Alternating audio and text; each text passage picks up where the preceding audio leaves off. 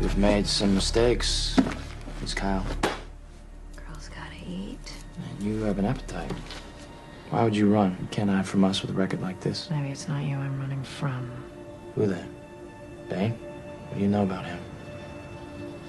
That you should be as afraid of him as I am. We can offer you protection. Okay.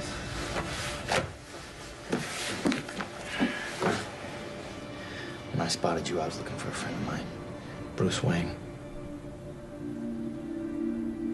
Did they kill him? I'm not sure.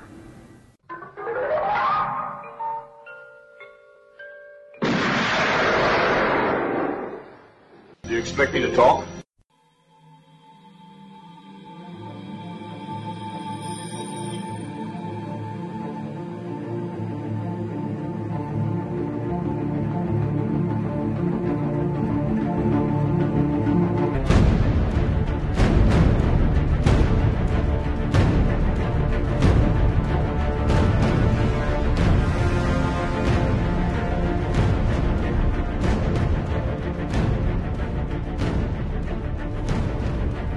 And welcome to episode 83 of Do You Expect Us to Talk? I'm your host Becca, and as always, joined by inimitable Dave and Chris. How are you doing?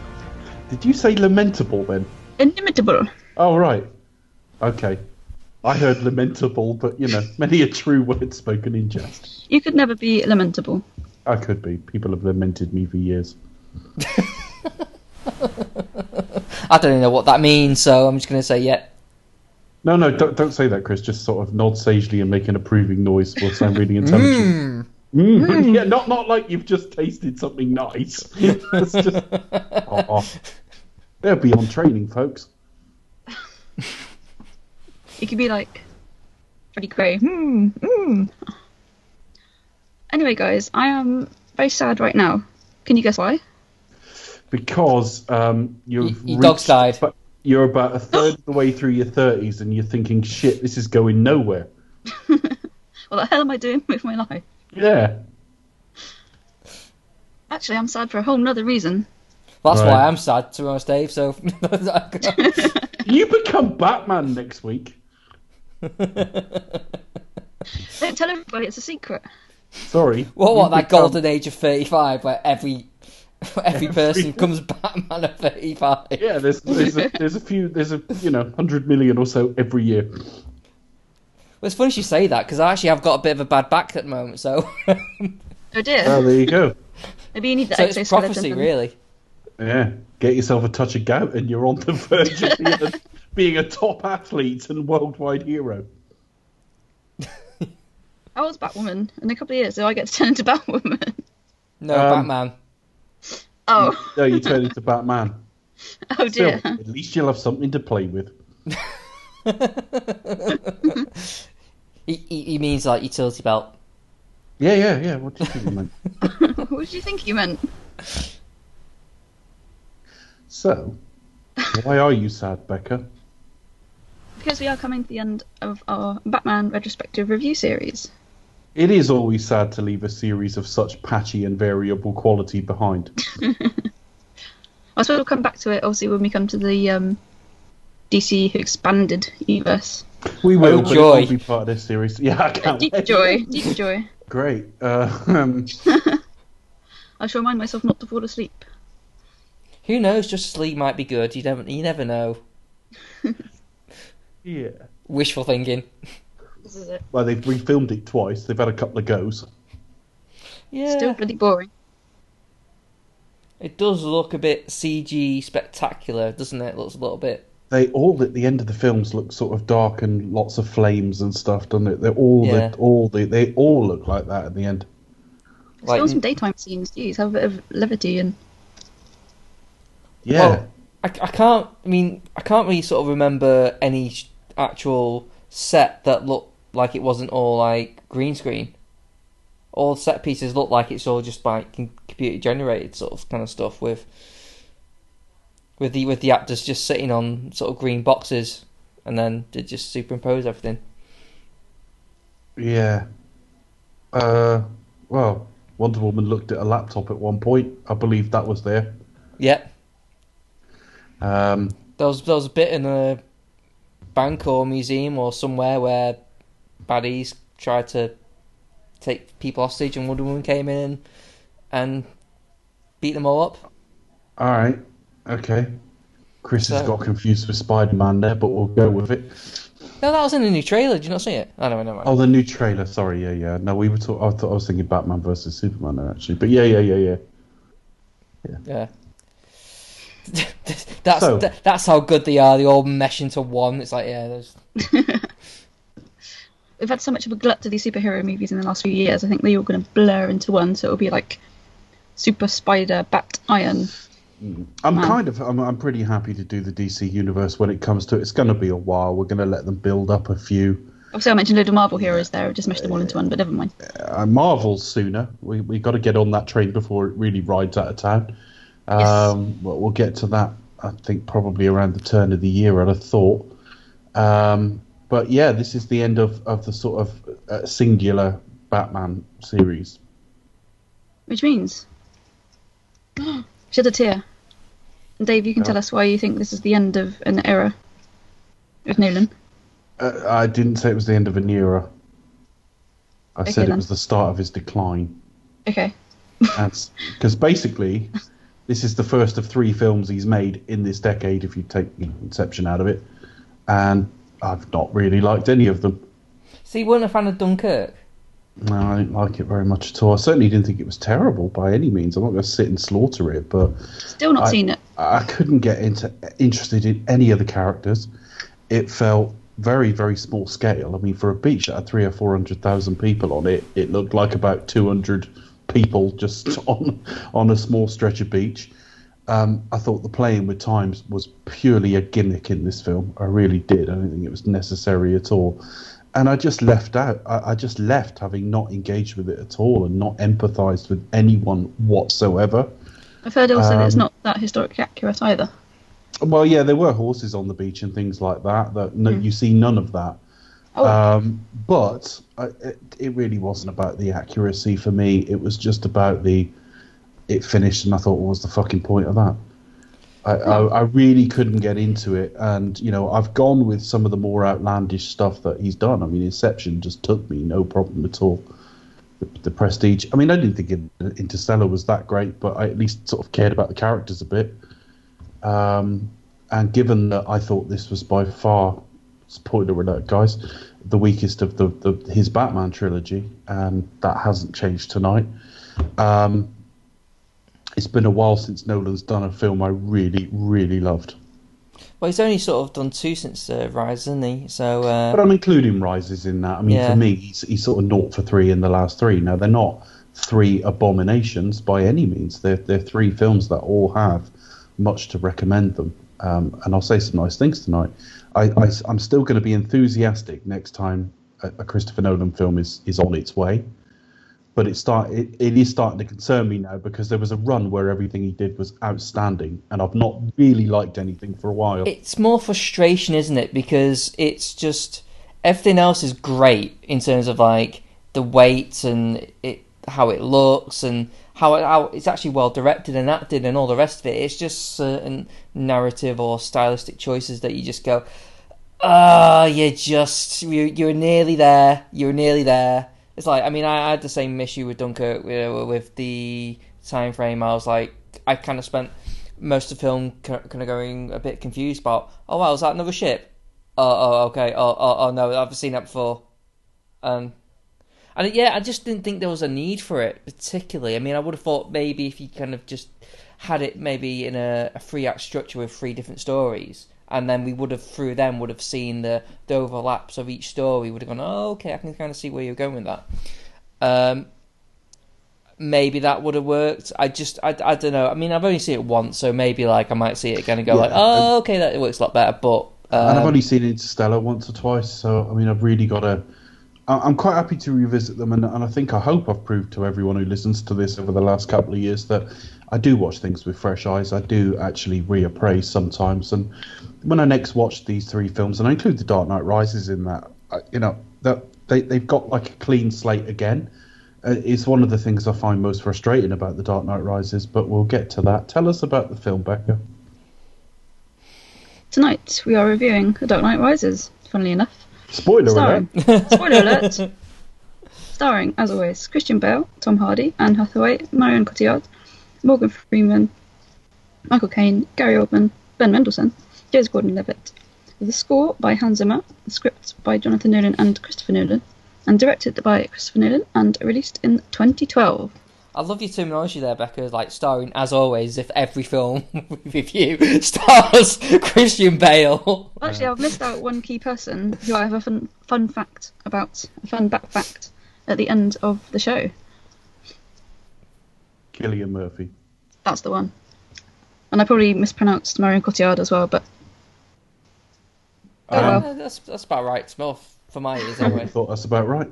Je ne comprends pas. But yeah, she's in every film ever made. All of this cast are. As always. So it's like if you've seen Inception, it's kind of everybody bar Leo DiCaprio, and a few other people as well. But it's mainly the same sort of people, isn't it? Who's Rebecca, that doesn't work. No, Everyone bar Leonardo. everyone bar a few DiCaprio. people. Christian Bale wasn't in No, Inception. Yeah, Christian Bale. What did you dream about, Rachel?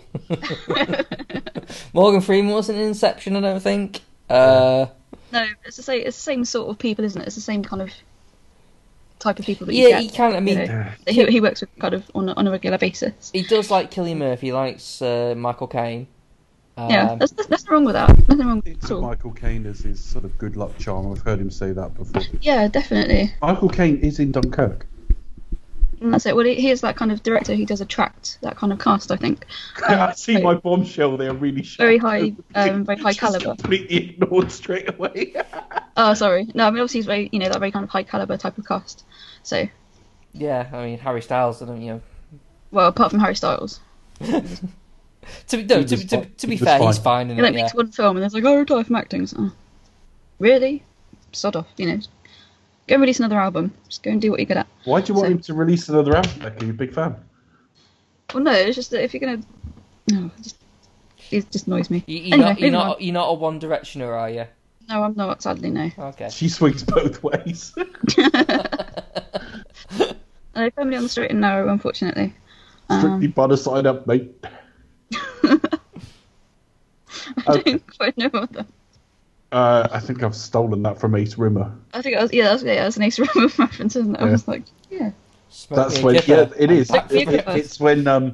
It's when in the alternate universe, Robert Llewellyn's character offers to meet him in his quarters covered in terra musculata. Yeah, that's it. He's like, He said, happily been married for 35 years, but a guy like you turns a man's head. Well, I'm strictly by the side up. This is why we have to do a Red Commentary podcast. We've got a laser focus on tonight's film. In fact, I think this is a microcosm of the problems with the film. To be honest with you, a little bit unfocused this so far, isn't it?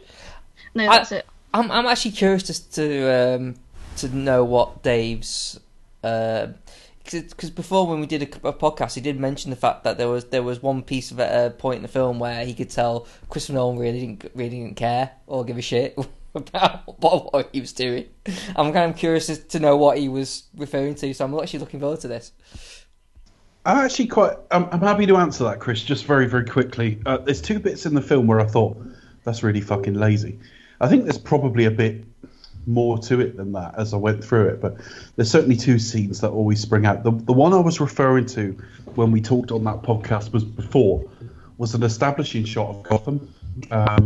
We had an establishing shot in Batman Begins, and it was a city none of us have ever seen before because it was collated in a computer from a collage of different real-world places. And for all you say, I mean, I've read a lot of bullshit about Dunkirk today, funnily enough, talking about, well, how refreshing it was to have no CG in. I'm thinking, well, if CG had given it a bit of scale, it's not some evil tool. Half of the time, you don't even know it's there.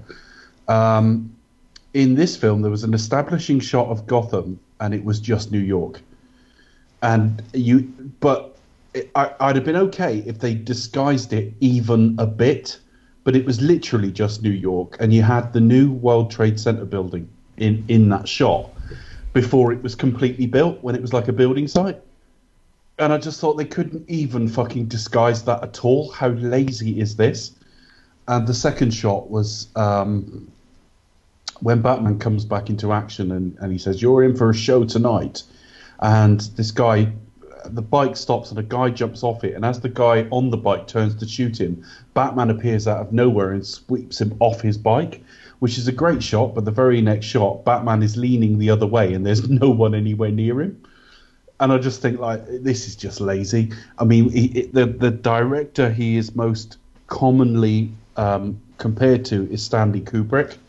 Well, Stanley Kubrick didn't, like or hate him, didn't let a frame of film out that he hadn't really thought about, to a fault, because he would do like 98 takes of things and stuff. I mean, I heard of him doing something like that in terms of number of takes of Tom Cruise walking through a door. I'm thinking, how many different takes are there of Tom Cruise walking through a door? The bit where Alex gets spat in the face in Clockwork Orange, 98 takes. So it can be to a fault, but then I look at things in Nolan's films where I go, that's a bit lazy, and that's a really obvious error. And I think, well, he's nowhere near as meticulous. No, I think you can tell in this one his heart wasn't as in it as much as the others. But I don't know. I think Rises is probably could arguably be the more fascinating one to analyse, because while there is that argument of like, well, is this kind of like the one where he's just had to do it out of contractual obligation, or was it, or was this like something like, was there something a lot more deeper, a bit more meaningful that like general cinema goers just didn't sort of get, or maybe it's a slightly flawed masterpiece to an extent? We don't know. You know, it's one of those ones which are kind of like very questionable, because one thing it is, it's out of the Nolan films and quite possibly out of the Batman films, it's probably the least Batman-y film there is. Yeah, it's probably more a genre film rather than a Batman film, for example. Like a sort of action thriller that happens to have Batman in it. Again, like I said with some of the previous films. It's one of the weird things. It's like, well, it's not really a Batman film, but what is it? It's you know, it's kind of a blockbuster, but it's not a conventional blockbuster. It's a really weird animal. It's really difficult to really place when you actually think about it. I mean, it's more akin to like sort of Nolan maybe doing like Interstellar and that kind of very ideas. You can't sort of pigeonhole it, really, can you? You can't place it. It's not this or this. It's really weird, and I get why possibly Bat fans. Sorry to labour you that, but but like fans of Batman would watch this and go like, well, that's fucking not Batman in any sense of the word at all. But this is Nolan ending his trilogy how he envisions it, so it's kind of not really to do. I mean, it's based on the comics, but it's not. It doesn't really have any allegiance to it at all. I mean, Bane's nothing like he is in the comics, nothing like him at all.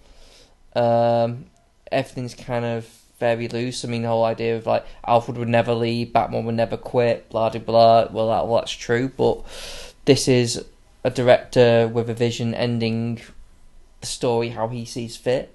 So I don't actually have a problem with it. I mean, there's tons about the film which I can probably say, yeah, that doesn't work. You needed to kind of like tie up the plot a little bit there. You know, you need to explain a little bit, and you need to elaborate that. But we could go through the film, and there'll be always something that I actually like about it. So I'm very conflicted by it. I mean, it kind of reminds me of it came out around the same time as Prometheus, which a lot of people hated Prometheus at the time. But, oh dear. But while I'm kind of like a begrudging fan of Prometheus in a way, because while I acknowledge, yes, it's heavily flawed in its script, it's a complete mess, and I would not blame anyone for disliking it at all. But I still get sucked in by the atmosphere and its ideas and how it looks and everything. So I kind of feel the same way about this. I kind of like feel like, okay, well, yes, this isn't like the idea. This wasn't the Dark Knight sequel that we wanted, but it's something else. And what that thing is, for better or for worse, it is fascinating. to an extent. So, yeah, I mean, I'm not gonna heavily criticize it at all, but I get why people don't get on with it as much. But in the same extent, I get why people might sort of praise it. I think Robbie Collins listed it as his favourite, the Dark Knight trilogy. It's one of his favourite Nolans as well. So I think it is important to get that out there at the very start. That I think I've crossed the divide now, and I watch it for what it is. So I think the faults I will pick in it are, I think, not influenced by this in the same way as maybe it once was. But there's no doubt it's not the Batman film I wanted at all. I mentioned last week about wanting, Hunt the Dark Knight. But even then, what this retroactively kind of infects the series to me a little bit. Because you watch Batman Begins and you think, well, actually, he's only active for about another 10 months after this. The Dark Knight is set about 10 months after Batman Begins. And as much as there are caveats about last confirmed sighting of the Batman and everything, I think you can take it pretty much as read that he went home that night and that was it, because he was badly injured. The police were on the lookout for him, and that was an end to it. And things got better, but it just doesn't make sense, because you're trying to... Nolan's put in about a passage of time seemingly for 2 or 3 reasons. Firstly, to get the John Blake character to adulthood, somebody that will have been affected by Batman as a child, or Bruce Wayne, actually, in his case. Partly so we can see the city getting better, so to speak. But the problem that then leaves you is Bane goes to finish Ra's al Ghul's work by, a cleansing fire on a city that's healed itself, which makes no fucking sense whatsoever. Batman is completely out of action for 8 years and was only ever active for about 10 months. And then you got Ra's al Ghul, the ghost of him, saying, you fought, these people, and you fought these conditions in Gotham for years. No, he didn't. He fought them for a few months. He retired from being Batman while he was living in the penthouse of an apartment, and he's built a brand new 16th century mansion with a full Batcave under it that he will never use. Or uses once. Well, it raises... Yeah, once, that's it. But he didn't. Why'd he build it if he was retired? It ends up raising more questions than answers. I think the film's got an awful lot wrong with it. And I've got over the fact that it's the Batman film that's in front of me rather than the Batman film I wanted, so let's take it for what it is. But I actually still think it's a pretty poor film. I think it is actually... you're right, it's fascinating. There's a lot about it that's of interest. I'll have some good things to say about it, I think, as I go through. But this isn't any good. It's going to struggle because it's following such a great pair of films.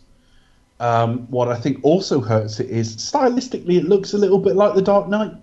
Batman's in the same uniform. It's still got that sort of cool colour palette. You see some of the same buildings at different times. Christian Bale obviously looks more like he did in the last one than the one before, as a function of both age and the fact that in both of them he's like the weight is more natural weight, whereas we know he bulked up a bit too much for Batman Begins. So it's impossible not to sit there and go, well, this is the Dark Knight sequel, and it's not as good. I think what also hurts it is the death of Heath Ledger. I find it very hard to believe that there wouldn't have been more of an allusion to the events of the last film than there was. I think that was largely just out of respect, really, wasn't there? Because there was going to be some mention of the Joker, but then they sort of decided and thought... I don't have a problem with it. No, they made the right decision. Yeah. They made the right decision, and I've got I'd be inclined to agree there, just out of respect. Yeah, I've got no concrete evidence the end result would have been either wildly different or wildly better. I just feel that in the normal run of things, we would have got more of a sequel to the last film. He took an extra year and went off to do Inception, which in my mind is like his last masterpiece, really. So there was a 4-year gap. I think also some of it was the sort of the paradigm in superhero films changing. That in 2008 it was all about the Dark Knight. In 2012, this is about 6 weeks after the release of the Avengers, and I just think that's where all the hype and money and everything else went. And although this film did well, suddenly The Dark Knight Rises felt like it had missed its window. It was like a year late. Didn't this do better than The Dark Knight? In absolute terms, adjusted for inflation, no, it didn't. Okay. And in America, no, it didn't. It was quite significantly behind The Dark Knight. But if you look at overall worldwide gross, it's a few tens of million ahead of it. But I think it's the first one not to kind of best the previous film, and also the least award-winning as well. What, more than Batman and Robin? I think what Dark Knight had it was repeat viewings as well. I think a lot of fans watched it and then came back to watch it again. Whereas with this one, I think fans were up for it and they went in with high expectations. Probably were disappointed and didn't give it the repeat viewing that. No, it's long run time because it's the longest of this Nolan trilogy as well. Long run time really counts against it as well. I mean, it's not to the point where it's kind of really bloated and doesn't know where it's going, which direction. But I remember going to see this at the cinema and be like, "Are we done yet?" Let's get on with it. It still gripped me. I mean, the performance is still great. It looks very stylish, but yeah, there are big, massive plot holes here. But again, it's fun to unpick everything that's going on. There's a lot to investigate in this film, and it's definitely worth your time. But yeah, it's just a bit for me like too long. Too many things don't make sense. Yeah, that's the thing. It not only does it, I think, retroactively make the previous two films a bit worse, bizarrely, but I just think that, and it missed its time frame, and it's a bit sloppy, and it's Nolan going down the road of it being too long, and superhero films have changed because you've got the Marvel era sort of in full swing by now. And I'm still not convinced to this day, with the exception of the last few shots of the film. I think he probably finished it where he wanted to finish it, but I'm not even convinced this is the story Nolan wanted to tell. I think it's almost you start with the ending scene of the film and retrofit it from there. So you've got to have a passage of time so that John Blake can be older. You've got to have a passage of time so Batman can be a little bit over the hill. You have to have a passage of time so Gotham can change and heal and all the other things you want to do with it.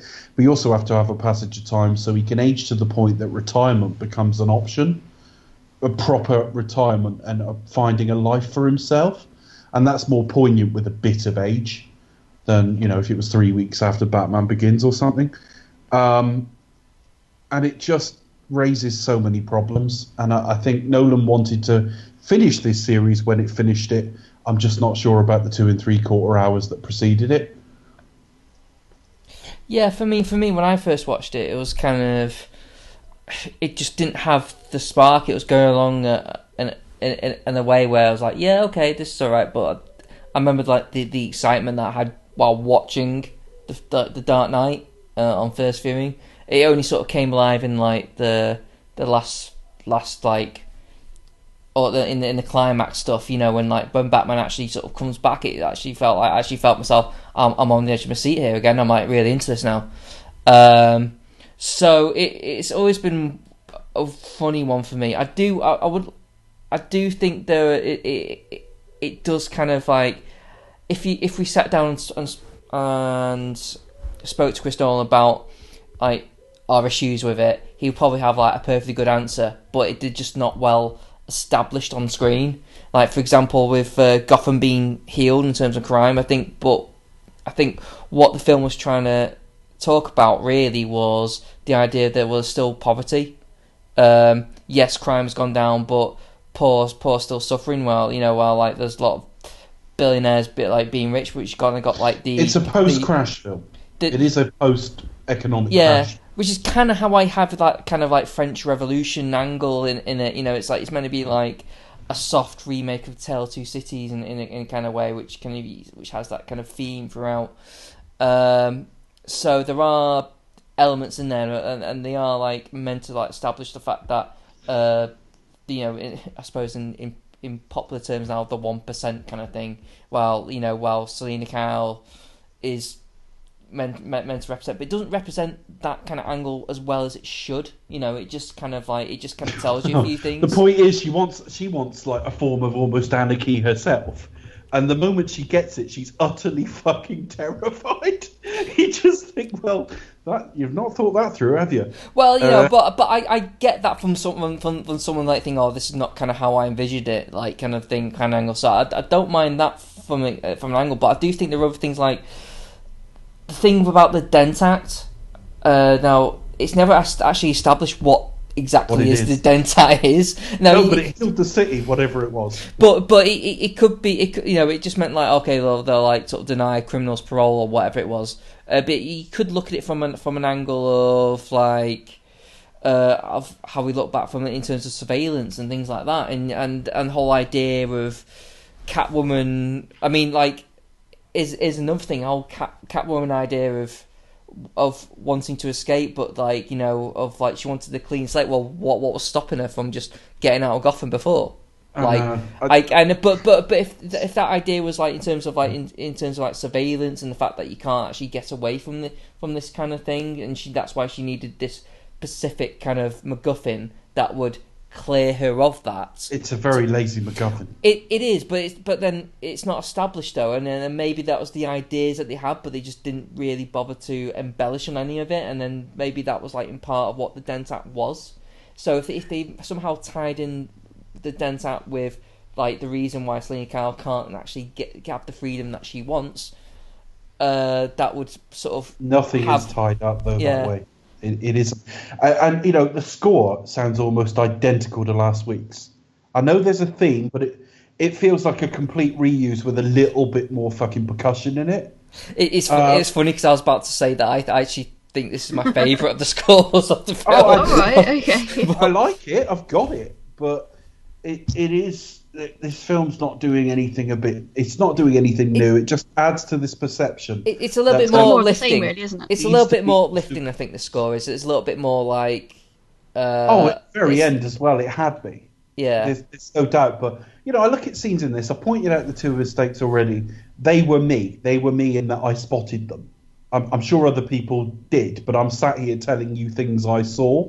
The third thing I'm going to point out, I think I saw it on like a fucking How It Should Have Ended or Honest Trailers type presentation. When he's fighting with Catwoman on the roof of that building, there's a guy who shakes around and falls over when there's no one anywhere near him, like he's been like knocked out. And I just think, again, where is the quality control of the director? You've got policemen underground for 3 months, and they come out perfectly clean shaven and with nice neat haircuts. You've got Catwoman fighting in 5-inch heels, and this is a guy who's always like prided himself on bringing a touch of reality to the unreal. I did think that when she like sort of just casually just flips out the window in Bruce in Mano in high heels, broke a fucking ankle in reality, or got wedged in the turn. I mean, like they do introduce the fact that when she's actually in the suit, she has got like kind of these kind of blade things which she uses to kind of break windows and things like that. So there is a kind of practicality to it. It's useful, but again, and I suppose in terms of like the offers being clean shaven and that, you could say, and again the film doesn't establish this because, again, yes, but we are given a scene where they are given like food and supplies. So who to say that they weren't given lasers sent in a bar and some Gillette. Well, not a bar, but you know what I mean, like some razors or something. Woods to advertise the Gillette. But you know what I mean, like like who's to say the film doesn't do it though, yeah, does it? I know, yeah. It's lazy. All of it is lazy plot devices. We need Bruce out of Gotham for a period of time, so we quickly contrive that. We need the police out of the picture for a while. We need to quickly contrive that. And I just see a lot of shots in this. I mean, even Matthew Modine's character. There's some really lazy editing with him, and we will get to that a bit later on. At the end. Yeah, it's just shit. Yeah, but it's I'm just sure that. But yeah. But Nolan's anyway, not an action guy, is he? It's like, No, he's not. But he's normally a little bit more attention to detail than this. I mean, you think he put together a film like Memento, which would have taken such thinking through. And this is a guy who I am ever more convinced didn't want to be there. The one thing that I think is different from this film than truly bad films we've covered, except where there's a comedy value like Superman 4 or something, is that I always put this on with fresh hope. It's almost like a bizarre amnesia I've got with this film. Every time I put it on, and I frequently watch the other two before it, I think I'll like it this time. And I normally get a period of the way through it and think, all right, don't like the setup, wish it wasn't 8 years later, but I'm with this. And then it just slowly loses me. And by the end, I'm quite glad it's over, to be honest. With that, shall we discuss this film sequentially? Let's do it.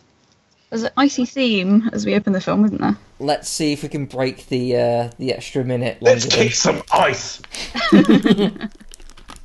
Okay, because each of the films, I think, is it like 10 minutes longer or 12 minutes longer? And like with our podcast, they've been like a minute longer.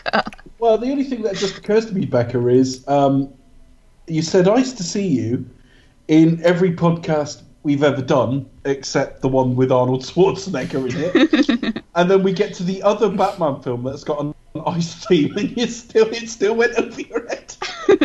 So for the last time, Becca, how is I it still to see us? you. There you go.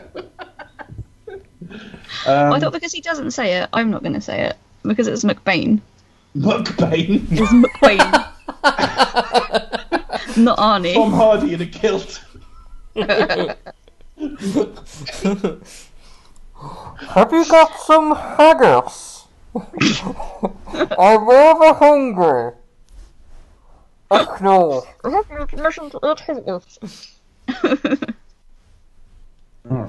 I can't do it. You've got an opening sequence where McBain flies in with his bagpipes. And So Ruby Bartlett from Majesties goes, "It's true." He's got breathing apparatus on his dick too. Dear. That's So, the thing we didn't see in Joe so Schumacher we've movies. got the FBI, led by Aidan Queiroz folk. Not that, it's actually in Paris Wax. But yeah, no, he needs to be in more stuff. I do really rate him as an actor, actually. He's got like a very small part in this, yet he's Poor easily man. a big name actor. Well, yeah, he's called Littlefinger, so for a reason. Well, exactly, this is it. He's, the most that's the only way to popular please a series woman. in the last 10 years. Give her a little finger. So he's one of these actors that are very underrated, I think. So Yeah. And what are they doing? They're transporting that doctor guy. Yeah, well, basically, we don't really know this at the time, but obviously the henchman who transfer him is actually Bane's henchman. Right. So obviously they've kind of already seized the thing, so they're literally handing over just to kind of like make. I mean, I did think this, like, well, what's the point in just joining the plane then if you already got the doctor? Then why don't you just take him and bugger off? But I think they wanted to leave like, all right, well. Damn you, McBain! Well, I guess what the feeling was, they wanted to sort of fake his death. So I think that's... Yeah, they did. That's exactly it. So they want to find him in the wreckage. Yeah. No, one was in the wreckage, brother. I don't know how that works, actually, because they obviously take a blood sample from the guy and go, oh, look, it's that doctor guy, right? No, they what it is, they got like a body of someone and must have like drained out the blood and then attached the thing and put the blood into the corpse from the doctor dude. So like when they find the body, find like, oh, that's a blood sample, that's the doctor guy. So I imagine that must be it. I don't know. I mean, I'm no. All right, but it was just like, if you put a bit of blood, if our blood was compatible, wouldn't matter actually if you were dead, obviously. But like, we put some of my blood in you, you'd still have some of your own blood in there, wouldn't you? I'm assuming. I mean, if we did a blood test on you, it wouldn't be, oh, that's Dave Bond, would it? No, but I'm assuming that body hasn't got its own blood in. But then he looks pretty good for someone who hasn't. He's been drained. Okay, all right. Yeah, I'm assuming. I'm no medical expert, which is probably worrying. You're not a medical expert. No. You hope to be soon. No, that'll be a doctor. Becca has a blind spot on the difference because we often talk off air about Chris's studies, and he's like training to be a nurse. And she does often talk like she thinks he's going to be doing brain surgery in a year or so. I know that there's a little bit of medical knowledge, only a little bit involved. But yeah, obviously it's a nurse rather than a doctor, I know. Yeah, I never know what to make of this sequence. I think it's okay. I think I saw it on the front of whatever film it was. I got a feeling it was Mission Impossible. Ghost Protocol. It was, yeah. I can't remember what last week's was because I don't remember. Do you? Because I think I said The Golden Compass and it wasn't, but I don't know what it actually was. No, neither do I. I don't know. But this year's film, 2012, it was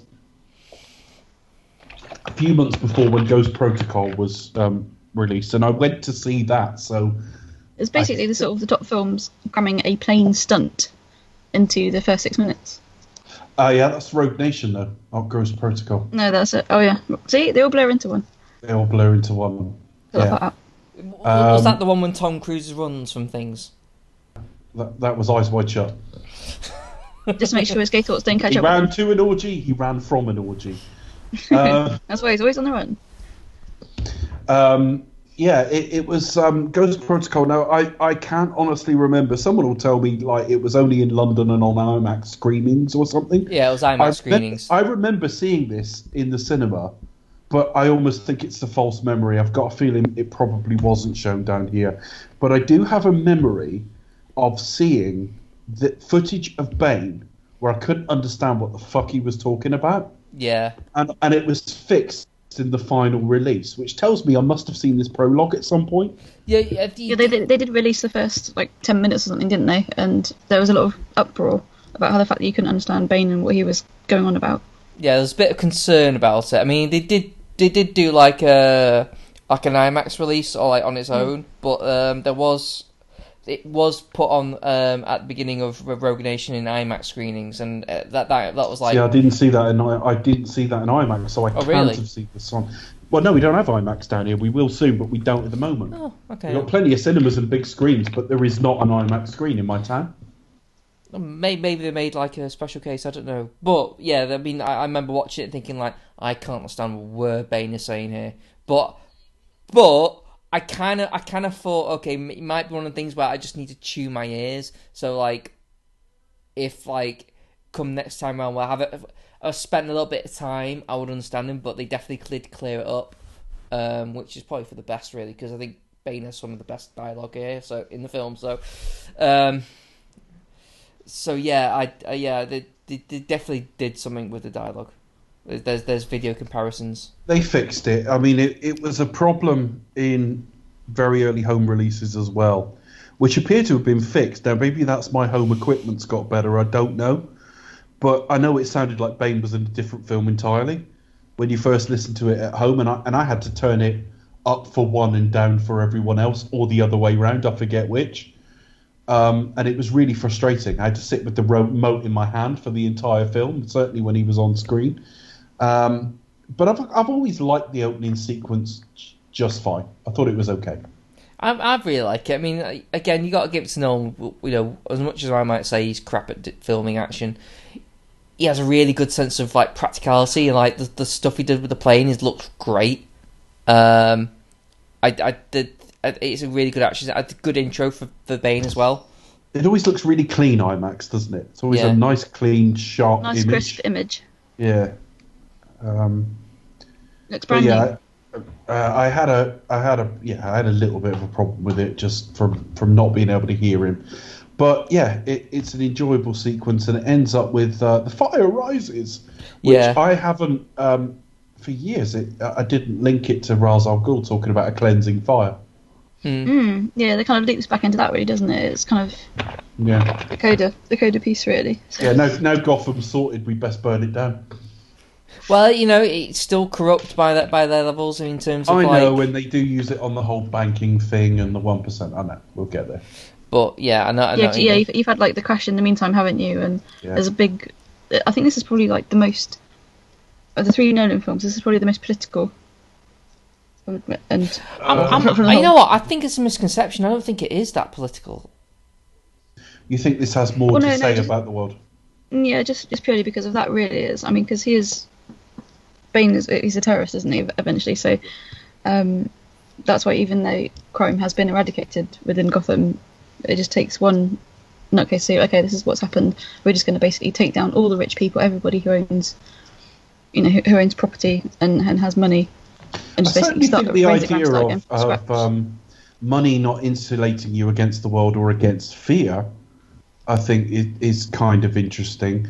I do, when I think of the second film, I cannot help but think of it being a very George W. Bush era film, No, I would agree. spying on people. But I wouldn't. I certainly don't. Maybe feel these two last films, and perhaps I'll change my I statement. think As a pair of films. I side more with you than Chris on that. In that I think that this film is trying to say plenty. Yes. I just think it's a bit more of a Tale of Two Cities kind of element. It talks of like the French Revolution and the poverty, but I think it's more on an aspect of let's kind of refer to Dickens, and of course towards the end you get like Rose knitting at the end, Snowy Scapes as well, which is very Dickens. It's like it's kind of more along the lines of that. I mean, you could say he's making like a comment about the 1%, but then there's would have been more apt if much. he had a cape on in this one, because he could have given that to Tiny Tim, and they could have had a yes. It was the best of times. It was the blurst of times. What the hell? I mean, I suppose technically, because with Bruce Wayne, he goes bankrupt in this, but he's a rich guy, and in the end he gives all his wealth to the orphans and things like that. So there is probably something like along the lines of that. But yeah, I mean it's very... He goes bankrupt and shags Marion Cotillard within minutes. I just think if that isn't a big advert for giving away all your money, I don't know what is. Yeah, we'll get to that, I guess. We cut from the opening sequence to don't we cross cut Jim Gordon speaking and the mayor speaking? Yes, I've never known whether Jim Gordon is speaking on Harvey Dent Day or whether it's a reprise of Harvey Dent's memorial from the first film, and then we cut to 8 years later. You mean the that's right at the beginning, and then we get the intro to Bane, like the sort of like I believe in Harvey Dent. Yeah, that picks up from the last film. That's right at the front of the film. And then it fast forward. Okay, I haven't watched that for a little while. It's been a few days. Yeah. Okay. I mean, after the Bane sequence, we've got the mayor talking, haven't we? Yes. The Wayne Manor, they're having like a big party thing. I know, and this mayor is wearing. It's not as noticeable on home release, but he was wearing a serious amount of makeup. It's really noticeable on the big screen. This guy is covered in a serious amount of slab. It's about his like kind of male mascara look he seems to have. Oh yeah, he just had like Jack Nicholson in the first Batman film. Yeah. When he had to go out with like normal coloured skin, it was a bit like that. It does make him look a little bit close, but I will tell you, because obviously this guy has been in Lost and quite a few other famous shows as well. I sort of mainly know him through like Lost and obviously Bates Motel, and there was a big thing about does he wear guy liner?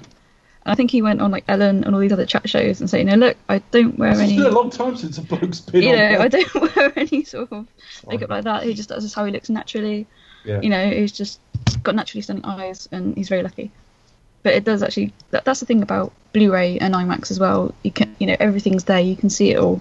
He's wearing a lot of makeup. He is. But I don't think he wears guy liner. No. Because he's been on record saying that he doesn't wear it and he's just naturally handsome. So. And we can confirm he's been on Ellen. Well, I don't think it's other US chat shows. If you sort of research... other chat shows are available. And Ellen as well. But no, it's just going off my knowledge from Bates Motel, which I've watched over the last like 5 years or however long it's been. And that's where I kind of mainly know him from, sadly. Well, no, it's just one of those things. Because like Lost, I think is overrated. Oh, runs from the internet. I always hate giving an opinion. It's so funny. You're on a show that's all about giving opinions, and then you're like, I don't like it. Even the show like Lost, which has like which there's divided people. There's like 50% people who really like it, and there's 50% of people who actually think it's shit. So, What is it? It's like And you're going, I'm not keen. And expecting. just going against the grain. It's like sort of Game of Thrones. It's like I've only seen like the first series, and I'm like, I'm gonna run from the internet. Everyone's gonna go, oh, you need to watch it. Oh my god! It was like, fuck's sake, really? I've got no time for this shit. yeah, fuck But you know, you for having anyway, a to get back life. to the point. Basically, he looks like he doesn't. Well, he might look like he's wearing a lot of eyeliner, but actually, he's not. Well, That's I'm about glad we facts. spent so long on that. He explains that that Gotham. He basically tells you where Gotham is at this point. That crime obviously hasn't been eradicated. All cities will have crime, but we've cracked down on organised crime. That's largely disappeared, and we're he's basically telling us that at least superficially Gotham's in a good place. Yeah, and then he sort of there's a sense of like they reintroduced the fact that Batman is an outlaw and obviously Harvey Dent's a saint and all this, and then he introduced Gordon, and Gordon's for some reason obviously Gordon is conflicting in terms of his well, he knows the truth, so he's like, oh, I'm to hide it. I feel like for the greater good, but yeah, it's based on a lie. But it's just the idea, the fact that he's actually tempted to pull out this statement that's just so... it just doesn't read like, okay, is Dan a really good time, Jim? Really? It's just it's not in any way that real life would run, obviously, but we get what we need to know. Gotham's in a fairly good place. Wayne Manor's almost a living museum in that there's kind of a Howard Hughes type living there. We're told from Congressman to Matthew Modine's police chief that the mayor's going to drop the commissioner because he's no longer needed now.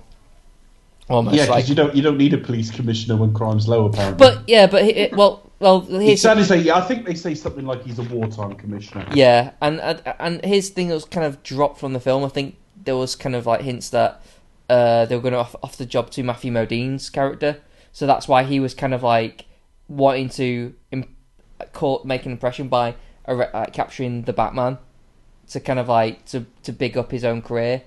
So that makes sense. It does get a little bit lost. I mean, you can tell his ambition. I mean, I get his side of the fence in that, like, if you said to me, what does he want in the film?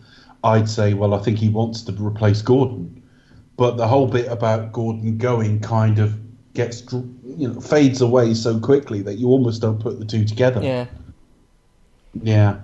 So yeah, there are things there. Again, it's just not brought forward,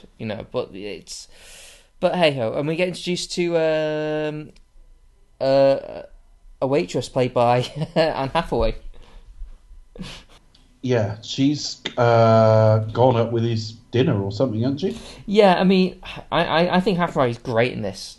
In this part of the film. She's really great, isn't she? I think she's generally great for that time film anyway, but she's just really surprised she plays like...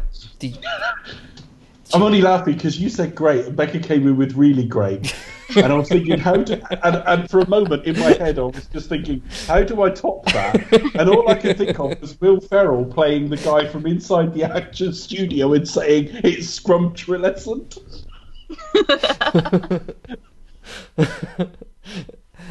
The thing is, though, you went there, and but when you were saying to it, I kept thinking of Fast Show, like the Jazz Club. Great, really great. That's great. And what's Bruce Wayne like? Crazy, but nice.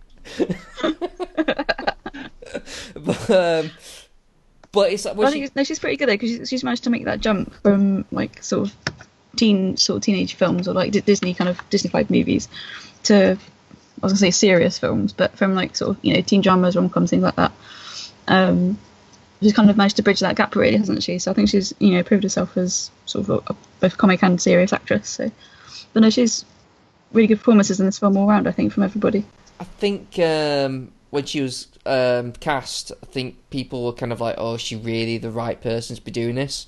Because they don't really sort of see Anne Hathaway in that way. So No, she's more known as sort of a comic actress at that time, wasn't she? I think. yeah, well, kind of And this really proved a lot of people, actually she can do this that type kind of of work. thing. And So it was kind of cool to see at the beginning of the film where she's kind of being shy and kind of like nervous and retiring, like this waitress character. Even though we kind of think, well, we know that's fucking Catwoman. But, Yeah, it's a bit obvious, but it's that switch when she gets caught by Bruce. She goes, "Oh, whoops." Oops. Yeah, and I think it's really sort of really impressive. It's really okay. So she gets a big thumbs up for me for this. I think there's a scene later on in the film which I think she's absolutely brilliant, where she plays like a really good actress within the film, where she just like switches from which person she interacts with to kind of like get away and do what she needs to do. I think it's great.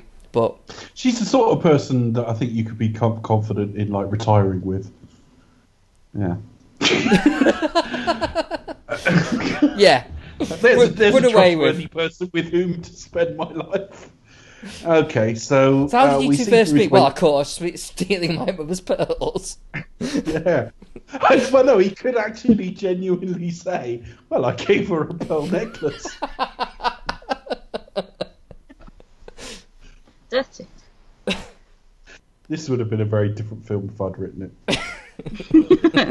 The porno So version. we see Bruce Wayne. He's got a beard because that's what happens when you let go of yourself a bit. Yeah, Apparently, he's walking with a Brigden- cane. Charlie Brigden is the exception that proves the rule because he has a scrumptious beard. Sculpture lesson. And That sounds like a mixture of two very different words.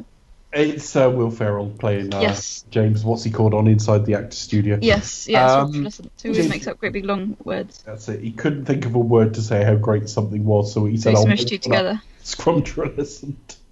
Perfectly cromulent Bruce word. Bruce is walking with a cane.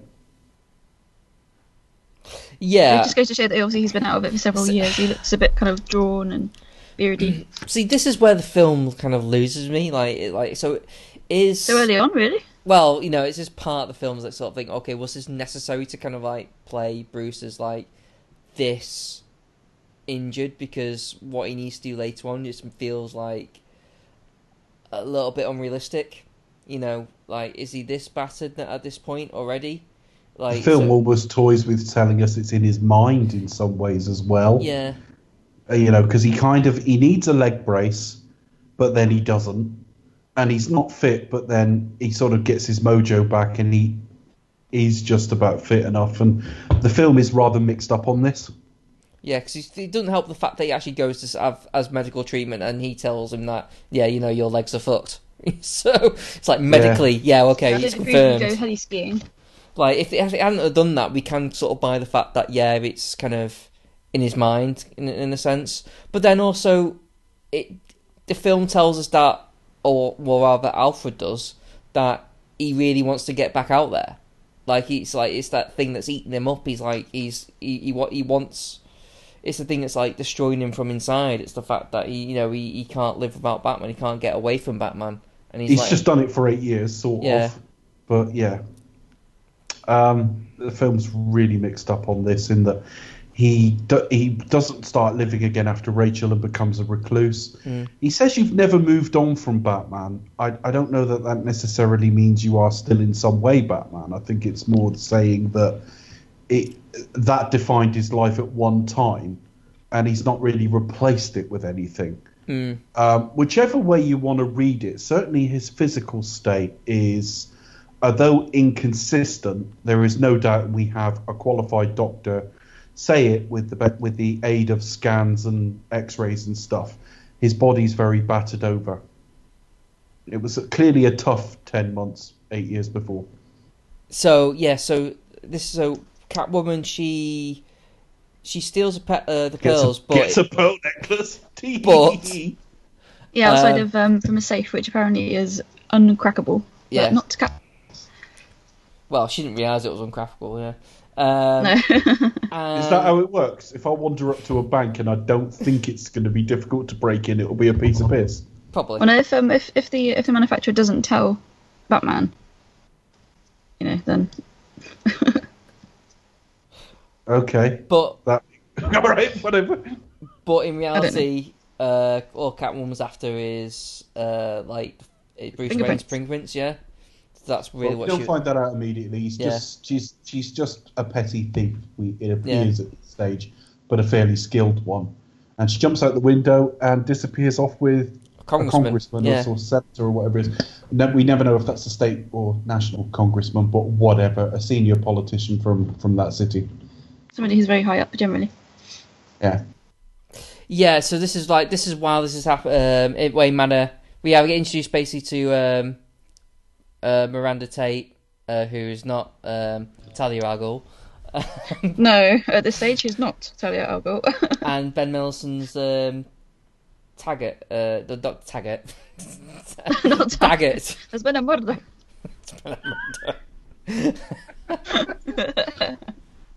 Yeah, I tried very hard not to call him Taggart, but actually his name's Taggart. But anyway, yeah, it's Ben Mendelsohn who would.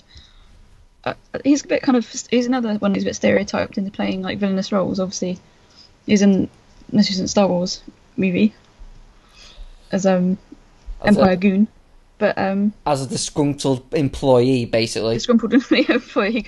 He's really brilliant, and he's really brilliant in a next Netflix show called Bloodline.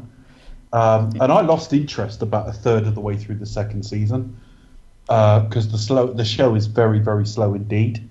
But he is like the black sheep of the family in that very. I don't. It's really good. It's worth looking at. Set in the Florida Keys, got a hell of a cast in it.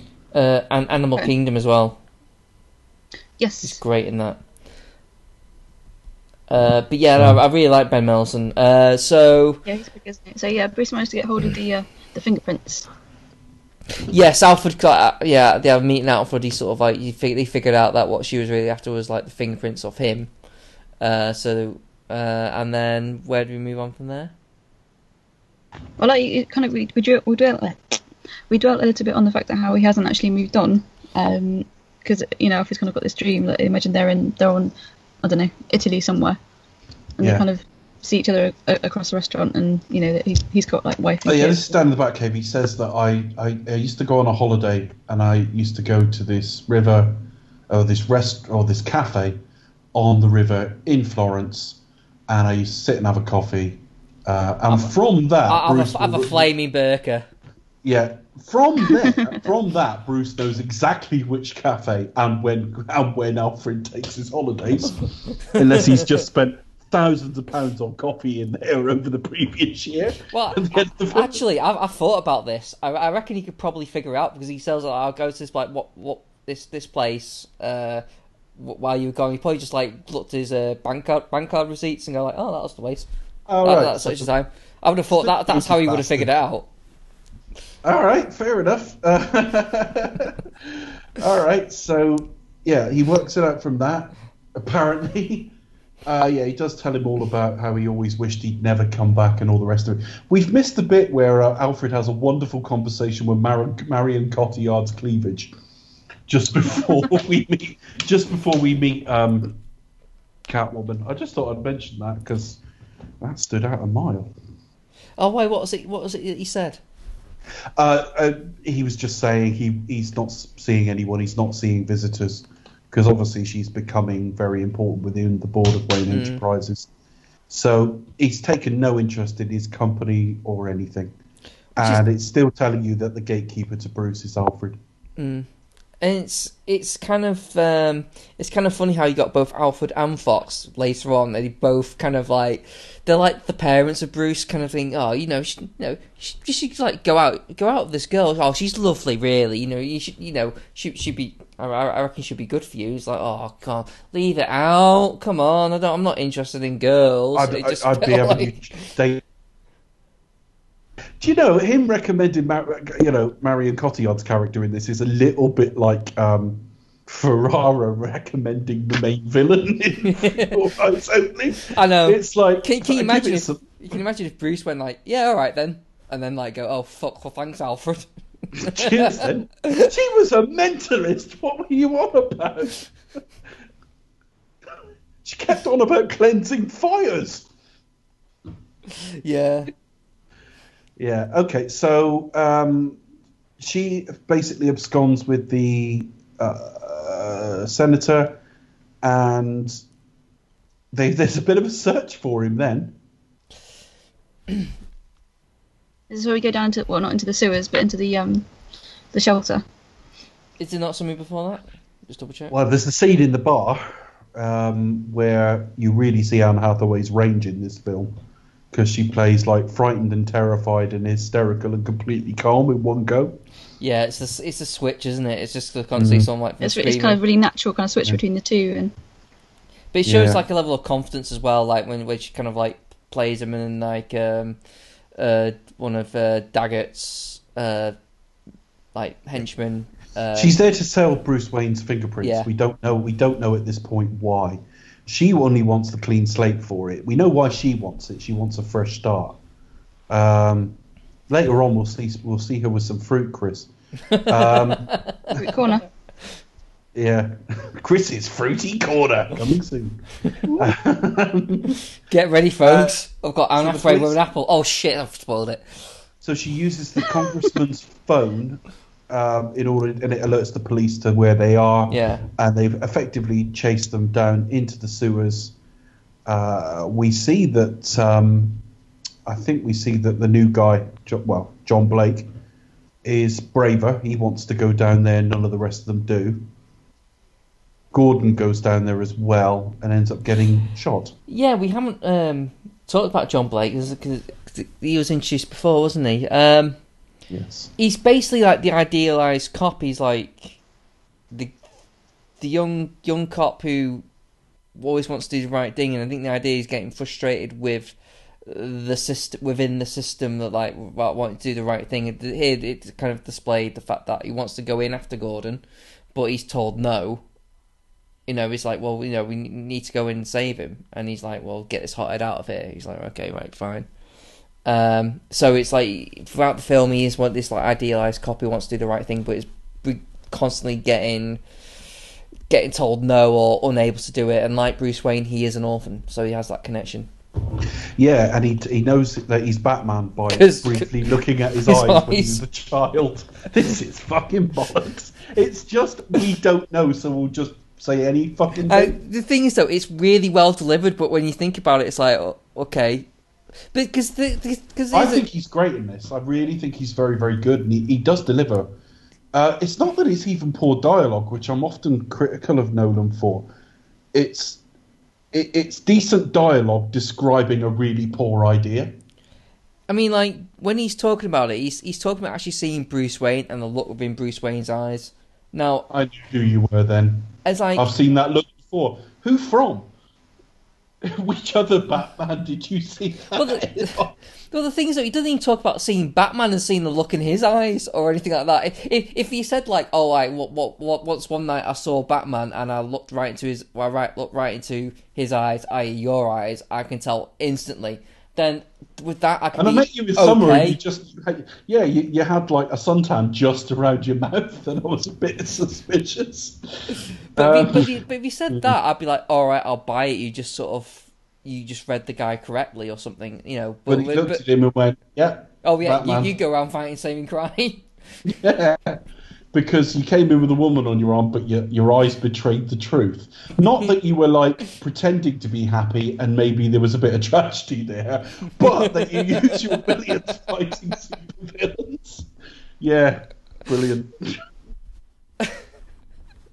Yeah, but And I do think half the sort of where they put this film is, well, they put it this far ahead because he's got to have been affected by the Batman we knew when he was a child. But having said that, Batman was only active for 10 months, 8 years before, which means 9. You think, well, how young a child was he? Joseph Gordon-Levitt's what, 30? I think let's just say he's in his like early 20s because he's a fresh new cop, isn't he? So let's say he still looks Alright. quite fresh faced though. He's, you know, Yeah. I remember him from, you know, Third Rock from the Sun type days, and he always, I think, you know, youth will be on his side. Okay. All right, we'll buy into the time frames. let's just say when he was probably a teenager like around the time Batman was around. So so probably about early 20s. Yeah, he can still pass. Okay. But he's still got a link to the children's home he grew up Yeah. in. And I think we find out as well that the children's home is basically about to close because it's funded out of the profits. Yes, it's funded from the profits, and there ain't no profits. There ain't no profits. No. We need to And I drain love the fact that I had a bit of it's better than, but it gave me a bit of a Spider-Man 3 flashback where he says, Alfred, why did they stop, why is the house in trouble? And he says something like, because it's funded out of the profits of Wayne Enterprises, and for that to happen, there has to be some profits. And I'm thinking, but Alfred, you knew all that through the last 8 years. Why didn't you say to him, "You're about to be really fucked"? You're about to right? be bankrupt. Why did And you it not stop reminded me it? of Spider-Man 3. Your father died by his own hands. You've just let him go on a crime rampage. Why didn't you just say then, by the way, I looked at this wound on him and immediately deduced he must have given that to himself? Fucking hell. Coming soon, folks, Spider-Man. Oh, Jesus. But yeah, so it's better than, but it's just like, why haven't people been warning him?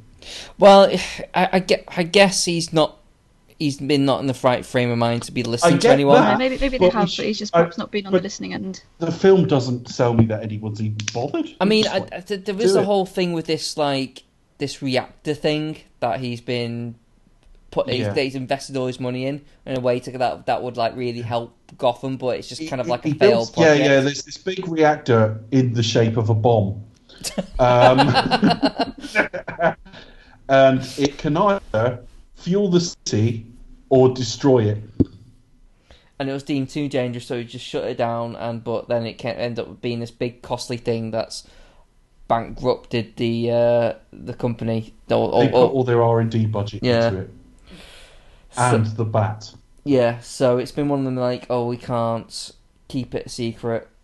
Oh, so we're trying to keep it a secret, but we can't sort of like let Or people just know tell about all it. the board. Yeah. And also, so you go see Lucius, and Lucius is like, Bruce Wayne as I live and breathe.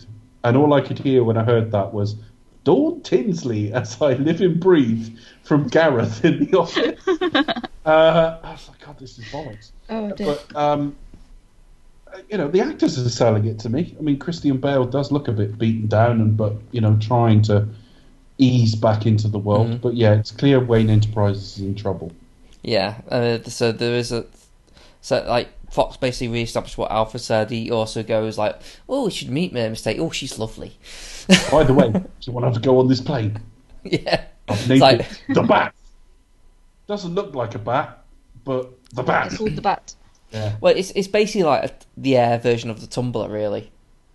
yeah. It's the Or least bigger and better. fucking thing, but there you go. And Oh, the, yeah. and there's something about the autopilot which doesn't work yet.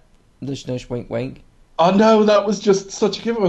I heard that in the film, and I was like, well, that's going to go off at the end, isn't it? All right, okay. Right, so we've got this thing that looks a bit like a bomb, and this thing that doesn't have an auto-destruct that could carry it out the city.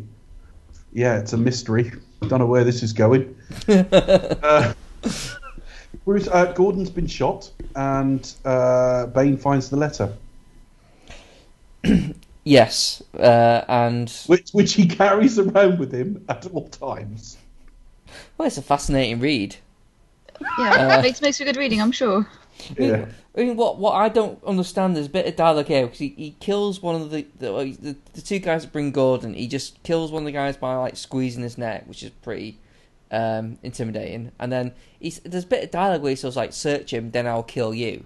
I just thought, well, that's not much an incentive to search him. No. It's like, Yeah. but I don't know. I don't know if he says and then I'll kill you or I'll kill you. I don't know. It just seems a little bit confusing to me. Like, why would you say that? But I guess it's the kind of like how committed his henchmen are. They're all like willing to die for him. Blah de blah. He didn't get really a choice there, but all right. Yeah. Fair No, enough. what was I say was like, in the first scene, it's like, is the fire. No, we this start run the fire. the wreckage, brother. So I can't do a Bane accent, No. but anyway. No, you Yeah, can't. it is. I wonder when Apu was in this. All right, so Gordon's in hospital. Bruce wants to go and visit him. Yeah. And basically uses the cover of getting a doctor's opinion on whether he should go skydiving or something. I forget the exact sport. Heli skiing. Heli skiing. I think it is, or something. Or spelunking, What or does something that, like that. heli skiing? Does that involve just standing on the top of a helicopter with skis on? Probably jumping out of a helicopter, like, I don't know, With Bondas skis and all on. this and that. Yeah, but he only jumped about 10 feet. That's Yeah, I don't actually know. I'm not an extreme sports person, as you know. Really? Damn. Would have guessed. Okay, so Gordon's secret is known to Bane, that they covered up Harvey's actions. Bruce goes into the hospital, and we'll get to that scene in a minute. They've got something that can power Gotham but could be used as a terrible weapon. Yes. They need... and what else? And John Blake knows he's Batman because eyes and stuff. Because face. Okay, excellent. So we next see him at the hospital seeing if he's allowed to heli-ski. And I wouldn't like the way this doctor talked. If this was me, I've I seen want to get a worse second opinion, wouldn't carnage. you? Because there isn't any. I see what you did there. Like, well, Second opinion, please. I wouldn't want him telling me I've got cancer. I think I'd be all clear. I think for the first 8 seconds he was giving me the all clear, and then he'd be, but it's a tumour. Well, Mr. Bond, there's no need for any treatment at all. Oh, good, because it's pointless. Because you're screwed. Oh, brilliant. Because you ain't got none. Because you only got 5 weeks. Yeah, I've seen. Oh dear. I've seen Oh dear. worse treatable cancers. Because this one isn't treatable. Yeah. All right. So great. So then he puts on the Not best. very he's nice, got. is it? Oh dear. So then he basically puts a sock over his head and jumps down the chin. And sits in a full suit with a balaclava on, going. Say that again.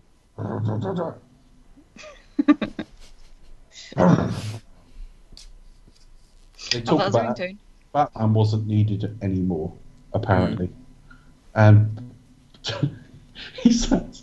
Gordon sounds like a kid who didn't get what he wanted for Christmas or something. But he's got to come back. Take you back in the world. Well, this was kind of used in the trailer, wasn't it? The kind of It was- first teaser trailer.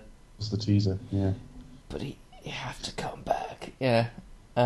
So obviously with the rise of Bane, which Alfred is a bit more skeptical of. He's like, yeah, I don't think you're quite ready to go and face this guy because he seems to me like the League of Shadows and Bruce. He's done some some exercise in the last decade. Didn't Tom Hardy put on like 30 pounds, whereas he's obviously lost 30 pounds. I'll fight harder. I always do. Yeah, he's a bit flippant by it. It's like criminals aren't that. Oh yeah, no, that's in Dark Knight. He says, "Oh, I'm not known to be trifling with criminals," kind of thing, almost like kind of not really taking it seriously. He just sort of seems like, yeah, I'll beat him. I'll beat Raz. It's not We gonna see him be- try the leg brace as well, Yeah. which never gets mentioned again in the entire rest of the film. Because it gives him effectively a fucking bionic leg, and nearly fucking Yeah. takes the mansion down with the first.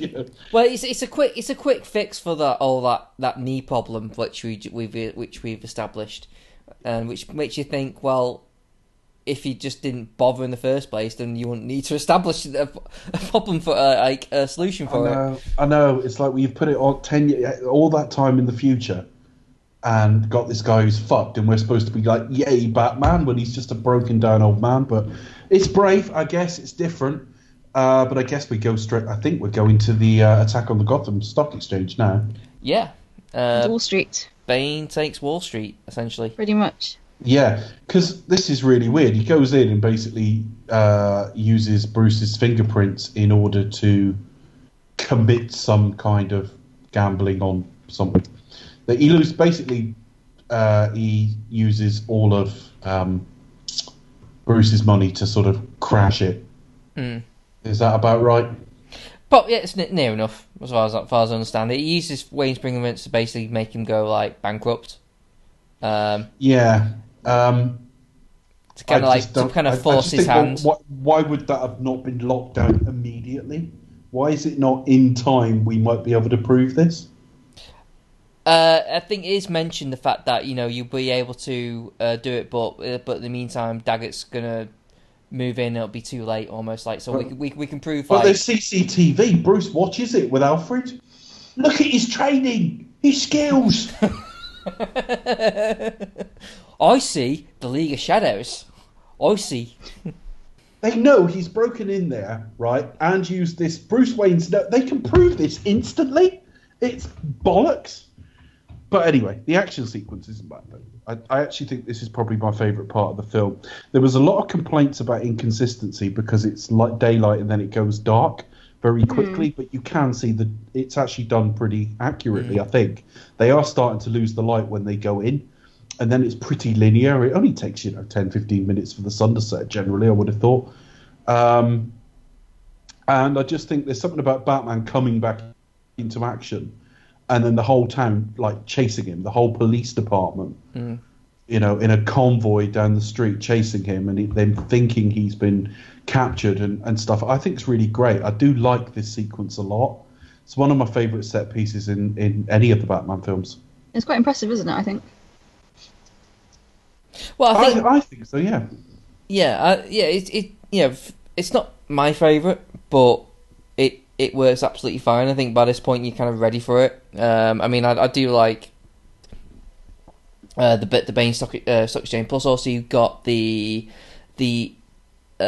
stuff with Catwoman, or well, she's not really called Catwoman in this though, really. So we should really call her Selena Kyle. But she's called like the Cat, isn't she? I don't think she's called. I think in the script. Yeah, she appears as Catwoman. She's cat burglar, yeah. Yeah, she's Selena or the cat burglar for sure. So. But she breaks into Daggett's apartment and kind of like she's looking for the clean slate. Basically, sort of like give me what you promised me, almost. And yeah, she has a good line where like that's like, oh, those heels make it hard to walk in. She kicks him in the leg, says, "Do they?" Which I kind of like. So all that's happening around the sort of same sort of time. Bane gets away, but Batman catches like the other guys and the hostages and whatnot. So in other words, Batman's really just sort of like not really done anything, just like sort of like go, "Hey guys, I'm back." Yeah, he stops someone getting shot. Yeah, I guess. And then tries to effectively follow Bane. Or he's attempting to follow the tablet it's all being downloaded onto. And he's actually successful in that, because that's another thing where I don't think they've really thought it through, because the argument the next day is you just led the police a merry dance and you drew them away from Bane. Well, actually, the main thing was to try to intercept that process. And he did stay on that correctly. He followed the right person at all times. But it just kind of like it went down anyway, didn't it? It went down. Yeah, it was too late. Basically, It took him that long. But when he steps into shot, when the guy's on the floor and all the rest of it, I do like all this. And then he thinks he's cornered, and he finds a way out of that, and jumps into the least sexy aircraft ever. But yeah, I think you got the wrong animal there, sir. Yeah, I just thought they could have been a little bit cooler. Do you know what I mean?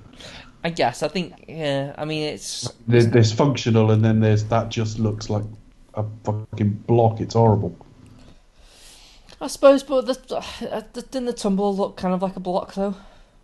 Yeah, I like the tumbler, though, so that immediately validates your argument. Okay, fine. In other words, yeah, you're probably right. So, where do we go from there? Gordon promotes. No, you're jumping out, because now we get to he's back at Wayne Manor. Alfred's. Look at his training. Yeah. Back training. I don't know if he sounded quite that panicked, to be fair. But there, he gives him like the fingerprints. Like, give this to Fox and analyze it. Bear in mind, this is like early in the morning because everything's gone daylight now. And Alfred tells him that this will be the last thing I do for you because I have to leave because leaving is the only thing that I can do that will stop you from your own demise. Yeah, I remember. I cared for you ever You're since. crying when you were a baby in the halls of this mansion you rebuilt 4 years ago. only supposed to blow the bloody doors off. And then you went round and made it look like 4 centuries old. And I remembered you crying in halls that weren't here and were in a completely different shaped mansion. So what I'm going to do is burn this. I burnt this letter, right, and I'm off to a Premier Inn. Maybe the truth should have its day. Yeah. So that is our recreation. Well, maybe I burnt said letter saying that Rachel chose Harvey Dent over you. How dare you use Rachel against me? Apparently, he had a bigger dick. And so Alfred goes. Yeah, which surprised me actually in this watch. You realise fucking hell, Alfred's not in the rest of the film now till like right at the very end. Yeah. comes back for a coffee. That's what I call acting. Yeah, but he comes back for a cry first. But yeah, no, there's They give him a coffee to cheer him up. But yeah, it's kind of surprised me because it's only like 50 minutes in the film. He's not in the rest of it now. Yeah. So he disappears. Yeah. And the next scene And is. I was disappointed to find Bruce Wayne has never seen Rocky Yeah. because he never learned that women weaken legs. This is where we need Mickey to kind of tell you about these things. Yeah. No fooling around. Oh dear. Yeah, basically. Wow, look Miranda at turns this up and training. just does He'll it. murder ya. And the dialogue is awful in that bit because he's going like, "It's belief," and I'm thinking, do people talk like that? You see people fighting, and you go, I see. "Look, it's belief." I see the League of Shadows reformed. Yeah. I Quite see, clearly. I see the training of Ra's al Ghul himself. Ah. But Alfred, you only met him for a couple of minutes, and the place was on fire. Like, what training's that you saw? I don't think he even met Ra's al Ghul anyway. I He was don't like, know. But he might He have, was to busy- be he fair, was busy he taking might Rachel have seen home. the back of his head briefly. Alfred's quit immediately because of his training and his belief and letters.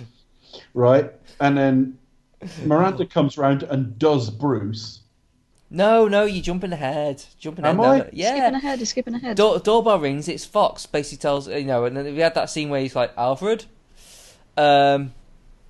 Oh. Where he's just like literally like Alfred's literally told him he's leaving, and he wakes up thinking, "Where's Alfred?" He's enjoying the very reasonably priced Premier Inn breakfast. $8.99.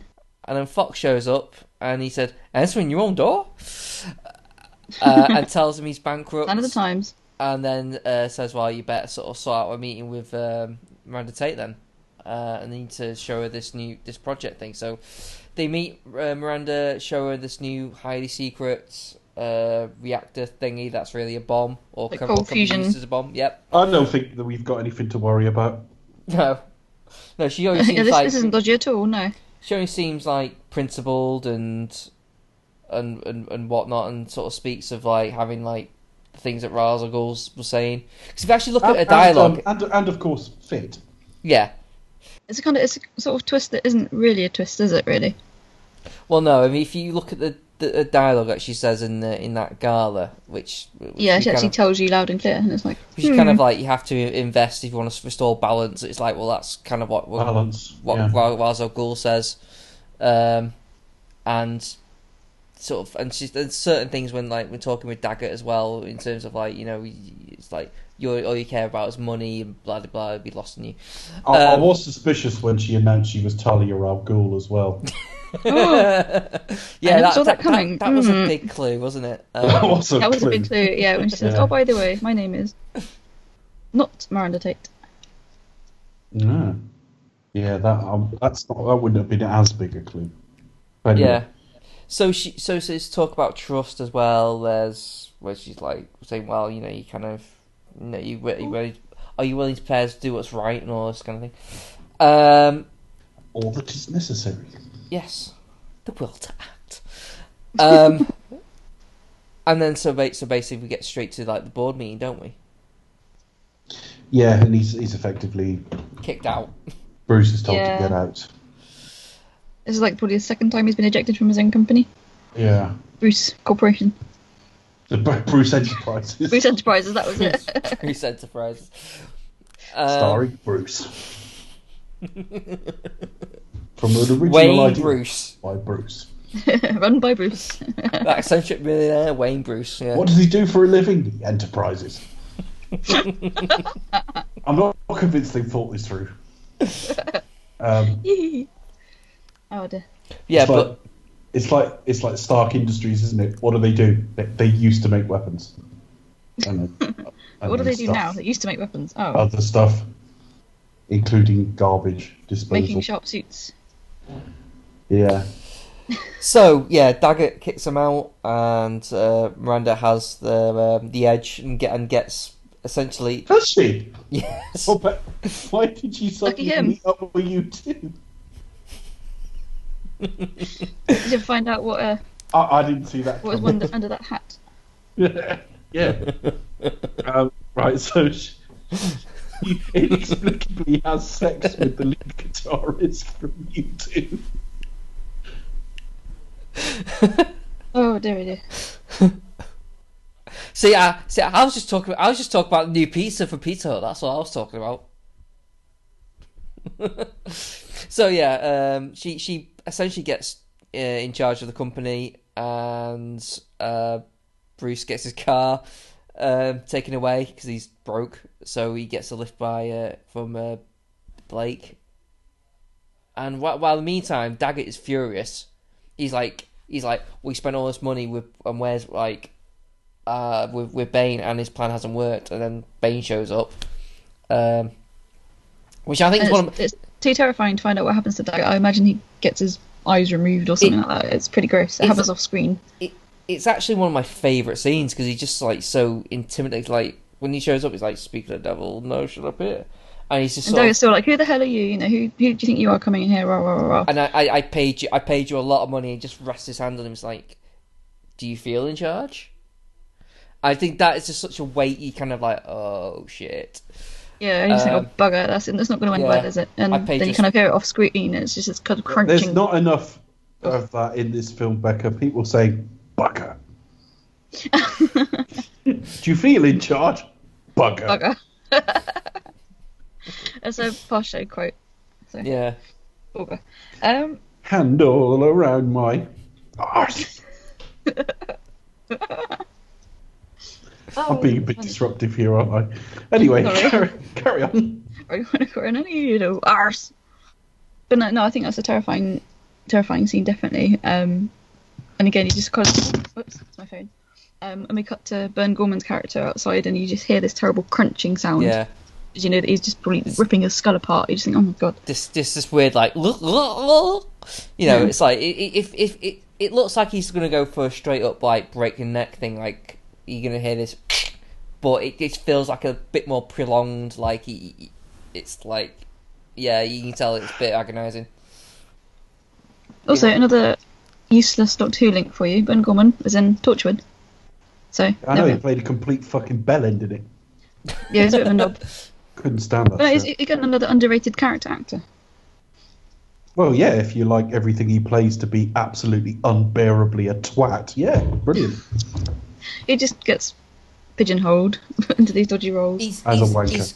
He's great in that show on Amazon. What's it called?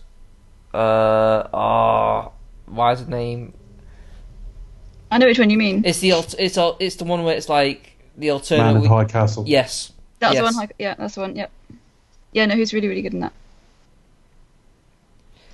The book's Yeah. really good as well. I read that recently. So Okay. really good. Do you expect Anyway, someone moving on. recommends The Man in High Castle? Yes. Starring some pages. And I don't recommend Torchwood. Yeah. I do. Anyway, moving on. Yeah, but Chris said yeah, so that's implicit agreement, in which case 2/3 of us do not recommend Torchwood. Well, Doctor Who's bollocks anyway, so... Well, anyway, moving on. That's a shit, carry on. Tortured by association is... So, yeah, Bruce gets dropped off at Selena Kyle's apartment, and it basically asks for help essentially finding Bane. I was like, well, Take me to him. Wrong voice. Oh. Yeah. Can you take my friend to him? Yeah. Who's your friend, Batman? Yeah. Which is kind of like was established before because he saved her from on the rooftop bit. When the bloke fell over. Yes. With no one anywhere near him. Pay attention, Chris. Dreaming of Inception and Interstellar. You took your eye off the ball. Anyway. Christopher Nolan, yeah, that is not me. Your eyes were always on the ball. Oh, thank you. And then next scene, it's pissing outside Wayne Manor, and then Bruce. It does tend to rain when you go bankrupt. It does, doesn't it? It does, yeah. The weather has a big effect on your finances. I don't know if anyone's ever gone bankrupt in good weather. And obviously, Bruce can't get in because he hasn't got a key. Never needed one. If you've been bankrupted in good weather, please write to us at expectustotalk@gmail.com. And Miranda's there miraculously without any chaperone, without any person at all. She's just like, hey, I'm here. Let's have some sex. Yeah, no, okay, this is one of the problems for me. Like, if this relationship is so underdeveloped. Yes. Like, are we supposed to sort of, like, think, like, okay, there's some sort of chemistry between these two? Which there isn't, because they haven't spent any time together. I figured it would have made much more sense if the film started and it was already established there was a thing going on between them. It would have made a lot more sense, and it would have been like a thing like, oh wait, well, they were close to or flirted. This is who Bruce should be with, and then you have Catwoman. It's so tonally fucked as well because the film ends up with him with Catwoman, so he can't have too much of a romance in this film because it would devalue that. It's a bit like You Only Live Twice, funnily enough, talking about it a bit earlier, that Aki is like the closest he gets to a love interest in that film, and when they kill her off, they quickly got to do something else. And I think they haven't really given it anything that it requires in order to make it work. She turns up, not only has he just been bankrupted, but he kind of moons a little bit over a picture of Rachel, and then fucks Miranda Tate, and I just think tonally this is a really weak scene. It just feels like, there has to be a romance here between them, so let's just try to force it. I mean, we know what she's doing. She's trying to weaken him, literally. Yeah. Because, like, girls make weak legs. Why, you don't just fucking, stab him or something? I don't know. Well, she will later, but you know what I mean. Yeah. Well, the whole plan is to kind of, like, make him watch, wasn't it? That's the whole... Okay, yeah, alright. Because they're like, we had Bane would just be upset, but I was going to take him to that pit. Oh... Yeah. Tom Conti's waiting there. Tom Conti. So, because that's appropriate casting. Doing a European non-Pacific accent. Yeah. It's Who do we want for this role? Tom. Bit generic European accent. All right. She weakens him, and then he goes off, probably still thinking of sex in that rubber batsuit. Because they've got no, he's got no electricity or anything. Probably ain't got any running water. So they had like a weird fire. They're all killed up by the fire, and there's a scar, like initiation scar. Like he didn't pick up on like, oh, hang on, is that something like? That looks a bit like. He goes and meets Selena Kyle to lead her to Bane, and she takes out a few of the guards, but obviously it's a trap. Yeah. Trap, don't you know? And then this fight with Bane's quite funny. Because he's been doing theatricality through his career. And what is it he chucks at Bane in this one? This wet fart of a fight. Well, he just stands there and just like, okay. Because, it's not very impressive, is it? Theatricality. That really wasn't theatricality, Bane. No, just expect... Are powerful tools to the uninitiated. But we saw But you some- are are initiated, initiated, aren't you? aren't we, On the Bruce? extras, I saw some concept art for this. The concept art looks better than the actual final execution. Concept art for what this could have been was tremendous. It's not a bad scene though, and it does lean on the original Nightfall image where he breaks Batman's back. I really like how they chose not to have any music. It just feels like all right, this is like the center of the film. There's no source music. It's more just like, noise of the engines and explosions and guns going off. Whereas this time it's just literally you can hear the punches being thrown. You can hear it when sort of his connect, and it kind of makes it more.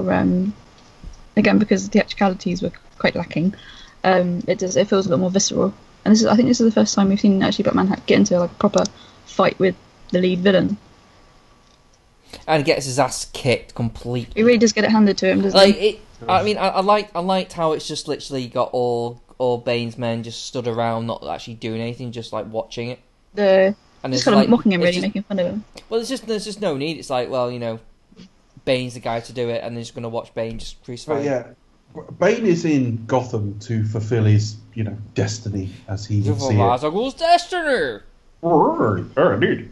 Then, so he kicks Batman's ass and then decides to fly into the Middle East and go with him, right? To drop him into this prison Yes, with Tom Conti. with Tom Conti, to torture not of your body but of your soul, as he puts it. I mean, yeah, I've got no problem with it. Got an interesting admissions policy, this prison, haven't they? I don't think there is a policy really. I think it's just literally. There you go. There you go. Yeah, here you are. I mean, supposedly this is kind of like a League of Shadows kind of. This I don't basically know. belongs to League of Shadows to an extent. Yeah, like I'm fine with this because I think that they've got to tie it up with the original. I think coming back to when this was announced, when they were going to do a third one, I thought, right, well, they have to tie it up with Ra's al Ghul, so there's going to be Talia. Obviously, it's going to be Talia. So this whole twist wasn't really that much of a surprise to me. So by this point, where they're kind of like laying it on thick in terms of like, the child of Ra's al Ghul, and they're like assuming that it's Bane. It's like, well, Bane's already established. Like, I didn't see the dark until I was a man.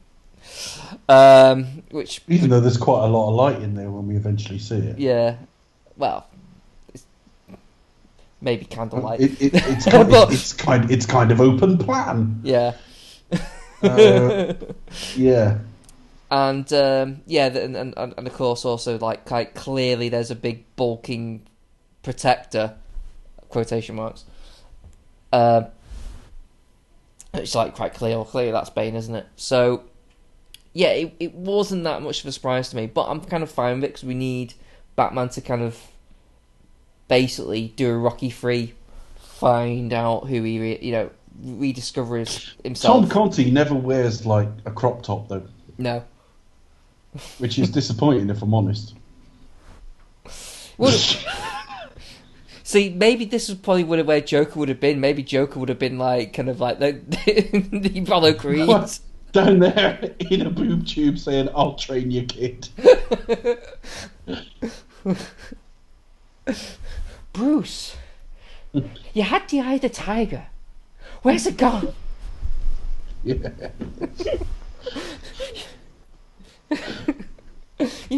Yeah. Maybe that's what they originally planned for Joker. Maybe just like, and yeah. So it's just a plot device to keep him out of the way for a few months while the plan unfolds. I think it's all badly thought through. I just think it's really like, okay, well, I can see why you're doing it, but you've put yourself into these positions to have to come out with such dumb ideas to fix it. Yeah, I mean, I do get, and I do like the idea that he has to kind of like, he's lost his way, he needs to retrain himself, come to kind of like reprise himself of that in a way. So I'm fine with that. It's just when you have to like establish how does he get from there all the way into Gotham. I mean, they have given them, I guess, like, was it a 5-month time frame? Yeah. So there is some time there. But anyway, so they leave Bruce in a pit. Fly back to Gotham. Yeah. And then basically, is it here where they basically bomb the football ground? I don't know, Becca, where are we up to? Yes, we are coming up to there. Well, don't we have the board scene? Bane makes a pit. There are scenes where Blake figures out. Oh yeah, basically, Wayne's- figure out, kind of who she is really. So Well, yeah, sort of tries to quiz. he figures out Bruce has gone missing. He's Yeah. like, okay, something's up, and then he tracks Selena Kyle, who's desperately trying to get away because he knows She's trying to escape out the country, isn't She- she? And she then knows- she's like, "Aha, we got you." something's bad's going down. But Blake apprehends her Yeah, she ends up in the clink. in the prison. Yeah. So where do you go to next, Becca? Yeah, in prison. Well, yeah, then we turn the reactor kind of actually turns into a bomb. Dun, dun, dun. Yeah, we get Bane in the boardroom. And he could have just thrown it into the water, but there was some baby ducks there, and so he turned around, and then there was a couple of nuns. Right, so they've now got 5 months until the core does whatever it's going to do, and this thing blows up. With a ticking clock on it, that's very precise. Yes. Fucking hell. Right, okay. I mean, and they also- could have put like a little bit of a lint on it with like, Yeah. with and sent it on light like. And it could So have, the police go into the sewers, all of them at once, to try to get Bane. They're all on shift at the same time as well. yeah, And Bane basically bombs a football stadium, and it sets basically off some bombs kind of thing. everywhere because basically they'd be filling explosives everywhere in terms of. You know, you get the national anthem sung by not a very good little singer, but fair enough. Bane likes it. And then the other thing that I've always found odd, and maybe this is a comic book reference, but they're the Gotham City fucking Hornets or something, right? And they play in like black They're and yellow. rogues. They're But all it means is because the crowd are all wearing like the same stuff, the stadium looks empty even though it's full of people because of the colours they're wearing. So I always thought that was a bit of a shitty choice. I see what you mean. Yeah, it does. When you get an above shot of it, you just Yeah. think, oh, the seats are empty. And then you're like, oh, actually, no, there are people in it. They're just wearing yellow. Or just means you don't have to like. You can just sort of leave it Spend half so much empty money. and then like go Yeah. yeah. That's, Yeah. Yeah, I just think Nolan was sat sketching, you know, doing little drawings for Interstellar in his lunchtimes on this. Yeah, so when do we get... John Blake tries to stop it all and kills somebody. yeah. Instantly sort of I don't think I like that. Yeah, I should become a Batman. Um. And then a kid walks by, catches the look in his eyes, and 10 years later he'll be like, I knew you were Batman. And from that look, I knew that Bruce Wayne was the other Batman. Cause, Yeah, and somehow. also, the way you curled your lip, I thought, oh, Bruce is in that pit in the Middle East. Yeah. Okay. So, this is where we get the Gotham is yours. yeah, he does he kills Dr. Pavel right in front of everyone. Yeah. Like, Quite the half-time show. Normally you used to get like Michael Jackson. That is a bit of an epic halftime show, really, isn't it? So, Gloria Estefan said just no. murder like two entire football teams and yeah. Maria Cotillard And did the mayor. bench. Live at half-time. Oh yeah, the mayor's blown to pieces. Probably wasn't a bomb. It's probably his makeup just combusted. obviously, in the trailer, you've got that one of the footballers who gets split up as his name's Ward. I don't know if that's a tenuous link to Burt Ward. I don't know. Yeah, it is. Obviously, the character's like obviously has a different first name, but could be a tenuous link to Burt Ward, perhaps. Okay, yeah. Gee Could whiz, be. I think it is. Gee whiz, Batman. So what we have there? So yeah, we get Gotham is yours. Take Yeah. back your city. Yeah, basically doing like we are liberators, claim it all back, and then where Blake saves Gordon from the hospital. Yeah, he goes to sort of and they both sort of disappear into the shadows. Well, Well, I his love apartment. Go into hiding, Yeah, basically. to his apartment. Yeah. Yeah. Mind you, if the sun's shining, they might have some shadows.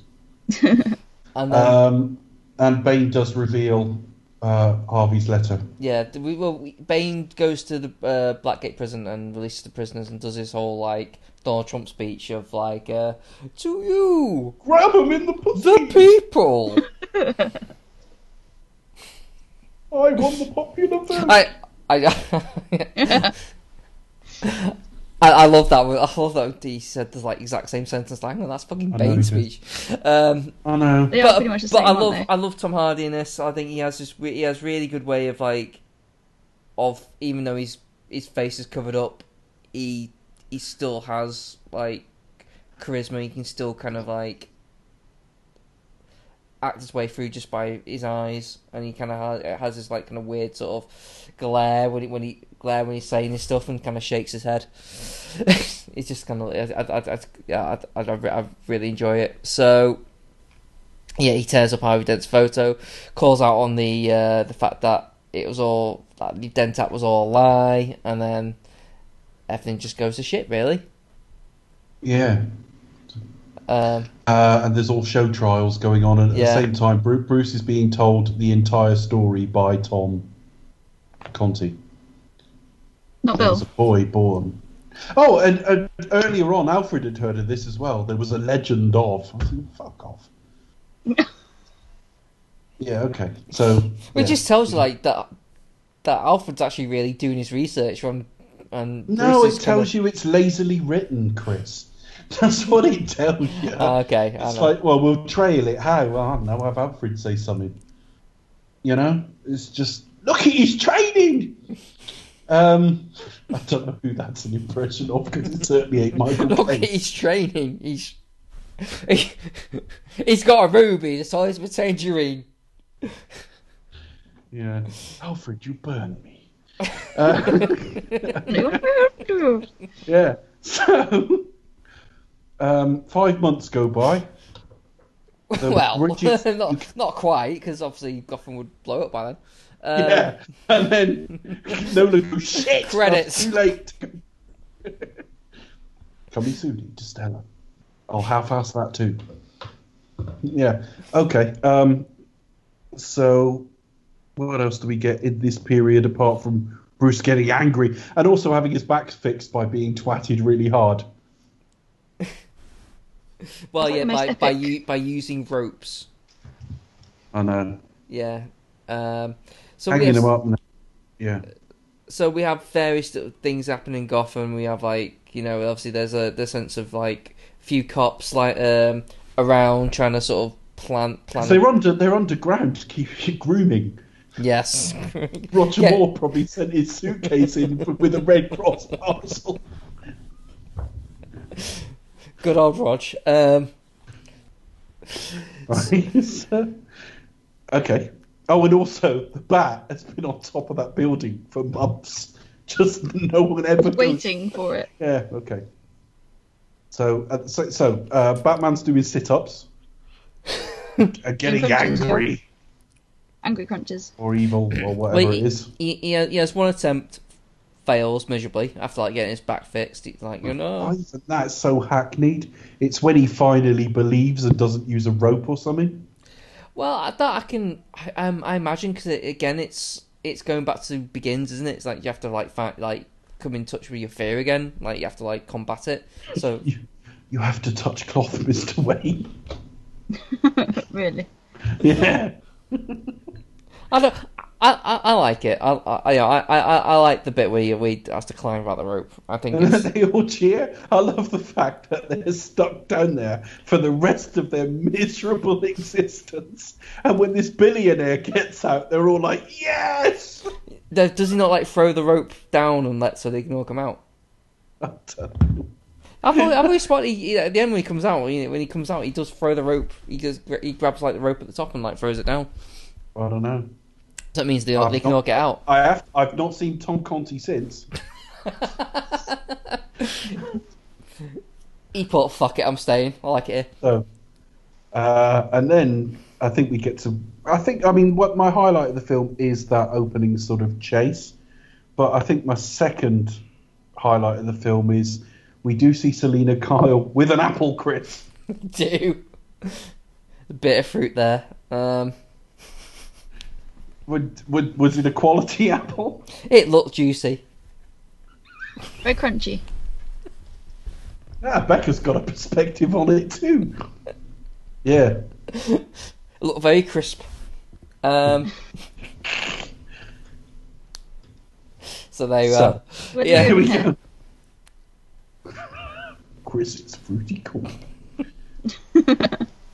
So, 85 a day by listening to this podcast.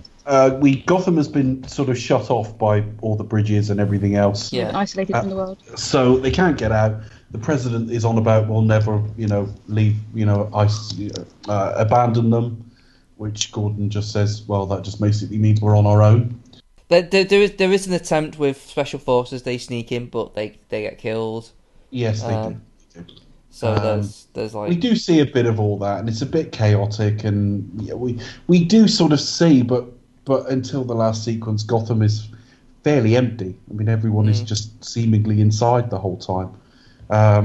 There's show trials with the Scarecrow. Yeah. Yeah, who suspected that? Everyone thought he died at the end of the last film, but I remember going to see this, and then when he popped up, everyone was like, Chris, everyone did. Everyone. Everyone. Why do we think he died at the end of... Well, no, it was just one of those things you didn't kind of expect to see, sort of thing. I mean, literally when I think Bristol, I think I went to go see some Bristol with a friend, Bristol?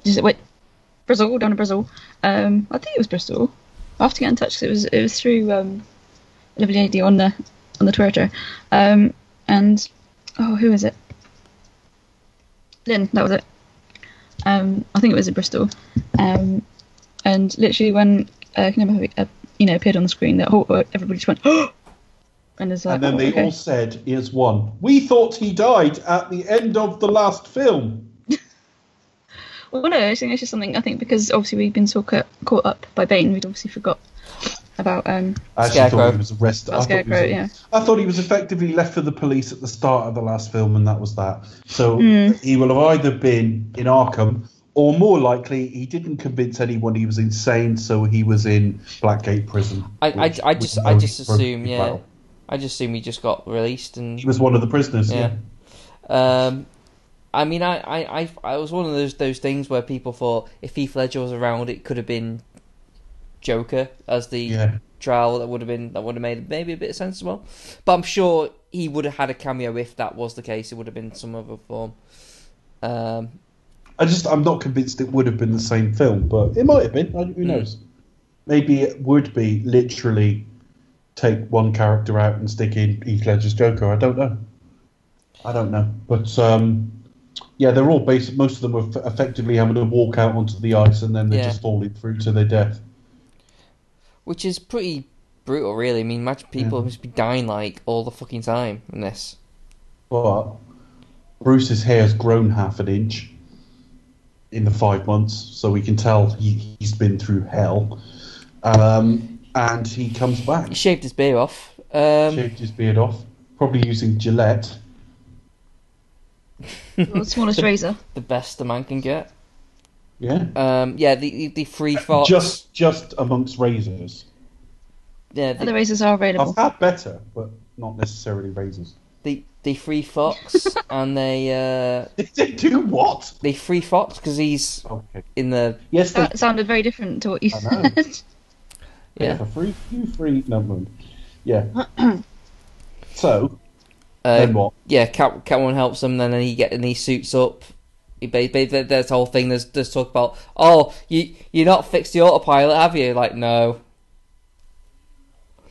And then Gordon gets captured because they try and figure out which of these trucks that are patrolling around the city have 3 lead line trucks.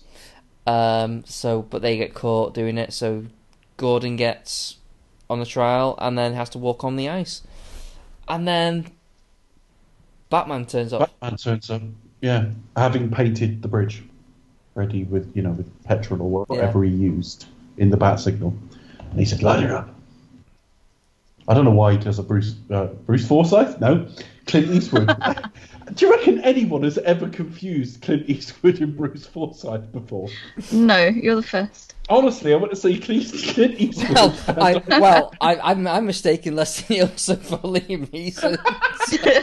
Their names sound similar. Well, they got similar names. I mean, if I'm I'd sure. said Clint Howard or something, then maybe Bruce Forsyth. Good game. Do you know? Okay, That's that, Babs. Yeah. Oh, Did I fire 5 shots or 6? Higher or lower? Yeah. Do you feel lucky? Do you?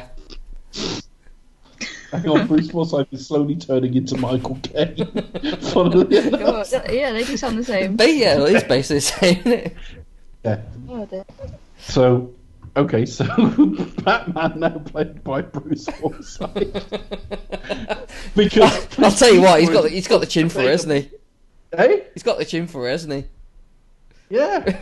And then, right?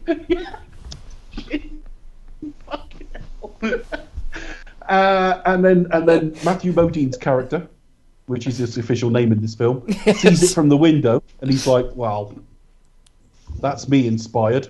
Yes.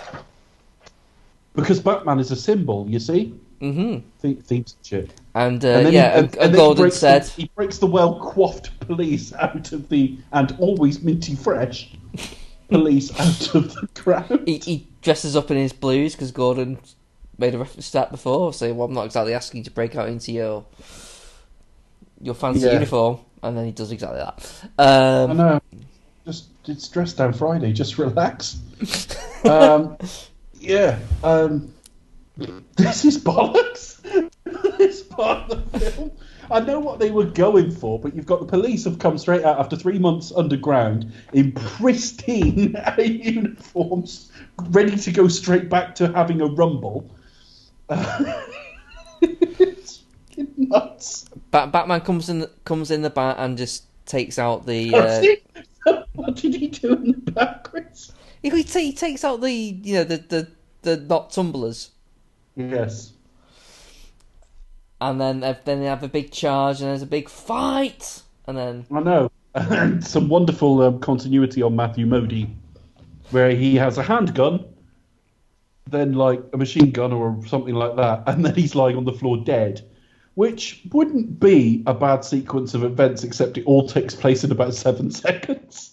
He goes through 2 guns and dies in about 7 seconds. That happens a bit later on when Miranda Tate / not Talia says kill them all when driving off in not one of the not tumblers, and it's just like kind of alright, there's a shot of him dead after seeing him like fighting. It's just could we not just at least seen him get shot? Would have helped story wise, but anyway. So there's a big fight, and then Batman fights Bane again on the they find each other on the battlefield. Yeah. And Bane has but the this line of time he's dialogue. done some sit-ups. Yeah, but Bane has a line of dialogue that says, "So you've come to die with your city," and then Bruce comes back with a killer line. Let's hear it, Chris. "No, I came here to stop you." That's a fucking zinger, that is. Brilliant. Awful, bloody hell. Like, I think anyone could have come up with something. Stop you. I think anyone could have come up with anything better. I think people suggested if he just said nothing would have been better. I think my only suggestion would be like, don't give him kiss off. Yeah, don't give him kiss off lines, particularly with that voice. Anyway, because we had the one earlier in the film, so that's what that feels like. yeah. I think it would have been better if he said no. I came here to fight with him. Would have been made more sense. But I'm not saying that's a great line, but it's better in the context of. What would Roger Moore have said in this scenario? Raised eyebrow. Oh, I don't know. I've come to kick your posterior, Bane. That does sound like Ace Rimmer. Ace Rimmer is basically like a space version of Roger Moore, though. He is, pretty much. Yes. What a guy. Not as gritty. No. But yeah. So, he has a fight with Bane. He's got Bane out and he's going, "Where are you? Bomb." He comes up with a great idea of actually knocking off one of the things off his face. It's like, why did I think of that? But Tom Continuity explained it. I think that's what we should call it. You're the child of Ra's al Ghul. Yeah, because he tells us everything we need to get through the film. Tom Continuity told him earlier. But not at one point did he actually mention the fact that the child of Ra's al Ghul was actually a girl. No, she explains all that a bit later, doesn't she? Yeah. Oh, by the way, it was a girl. Yeah, because you always, when you're talking about someone, you always refer to them completely gender neutral in every scenario. Well, but even like when he was in the pit, Bruce kept saying like, "Oh, right, so Bane's the child of Ra's al Ghul," and he just doesn't correct him. He goes like, "Yeah, he just carries on and say, and then the child like." I know, and like his wife died in there or something, and Bane saved his daughter, and his daughter got out, and she got Bane out, and he couldn't forget. Bane reminded him of his wife or something, and he couldn't get over it. It was like, this is torturous shite. None of that makes any sense to me whatsoever. But we do see the return of Leslie Nielsen, which was nice. Which is good, yeah. Yes. Particularly as it's now 2 years after the actor died. Yeah, Leslie Nielsen, the younger version of which was the sort of body double for the twins in The Social Network. Because you had Armie Hammer, and then you'd have someone else, and they superimposed Armie Hammer's face onto it. Yeah, it was that person. It was that person, yeah. And he does look like a young Liam Neeson. It's actually pretty good. He does a little bit. That's quite cleverly done, isn't it? For the amount he's got to do, which isn't very much. But again, it's Bruce being G'd up by a dream and some vague talks about different types of immortality. And it's just, go there or don't go there. The film doesn't really know how to play it, so it's just some kind of dream in the end. Yeah, I'm fine with the Vision. Just kind of like, Bruce's psyche. I'm fine with the Vision. I think he's a very good Marvel character. What's that got to do with anything? Nothing. But anyway. So they're all there. So he's kicked the arse of Bane. Yeah. And then Talia stabs him in the side. Yeah. Where's the trigger? Where's the trigger? Not like, great dialogue for using that voice, is it? Trigger. No. Where's the trigger? The dialogue seems to peter out towards the end of the film, doesn't it? It's just like the quality slides. Like last hour. Well, I think all the best dialogue is from Bane, really, and some good lines from Catwoman. That's basically it. Yeah, I mean, yeah. Bane has the best lines in this film, rightly so. But so Batman's beating on Bane, and Bane says, "I'm not the child of Ra's al Ghul. Oh, I didn't climb the thing." And he said, and that's actual verbatim. The thing, yeah. And then so he goes like, "You're not the you're the child of Ra's al Ghul," and then Talia says, "But he's not the child of Ra's al Ghul." And then knife in the chest or whether on the ribs, whether it's kind of in the side, isn't it? Yeah. And seems to explain a whole backstory while keeping him at bay with a knife. Isn't quite told now. I mean, you could. We know there's exposition in films, but they might as well have just said to the audience, "Hang on, folks, let's just explain what's happening, all right?" Yeah. Meanwhile, towards the end, Bane gets up and starts tying him up, which we could have had that, after that fact. So if he tied up Batman, we could have had Talia with the trigger, sort of telling them what is actually going on, taunting him with the trigger. That would have made a little bit more sense. But anyway, it's just not very well staged, any of that. Yeah. And at the same time, you've got the guy who, is effectively nabbed as the next Batman, if you like, in this universe. And he spends the whole film sort of stood by a school bus on a bridge, which from a moral perspective and a character perspective isn't a bad choice, but in this sort of epic finale they're trying to tell, I would have preferred him to be a little bit more mobile than that. Well, the problem is we haven't seen him be that effective at combat. Like if he spent the entire film basically kicking everyone's ass, like sort of like we can go, okay, well we're fine with him sitting this one out and learning the morals of saving someone and the system not working the way it should be, because essentially what the film needs is for him to get on the bridge and plead with the authorities to let people go, and they just don't because they are job's worth kind of thing, and he's just like, well, you just condemned us all by blowing the bridge. You just thanks for that. So he just throws his badge at the end and loses faith in the system. So, yes, although they're not police, they're military. But there you go. Yeah. I don't know. Perhaps Nolan read somewhere about Muhammad Ali that apocryphal tale of him throwing his sort of belt, into, his Olympic medal into the water or something. I didn't like it. At all. But I mean, I like Joseph Gordon-Levitt in the film. I think he's very good. But I don't really like the way they use him in this last section.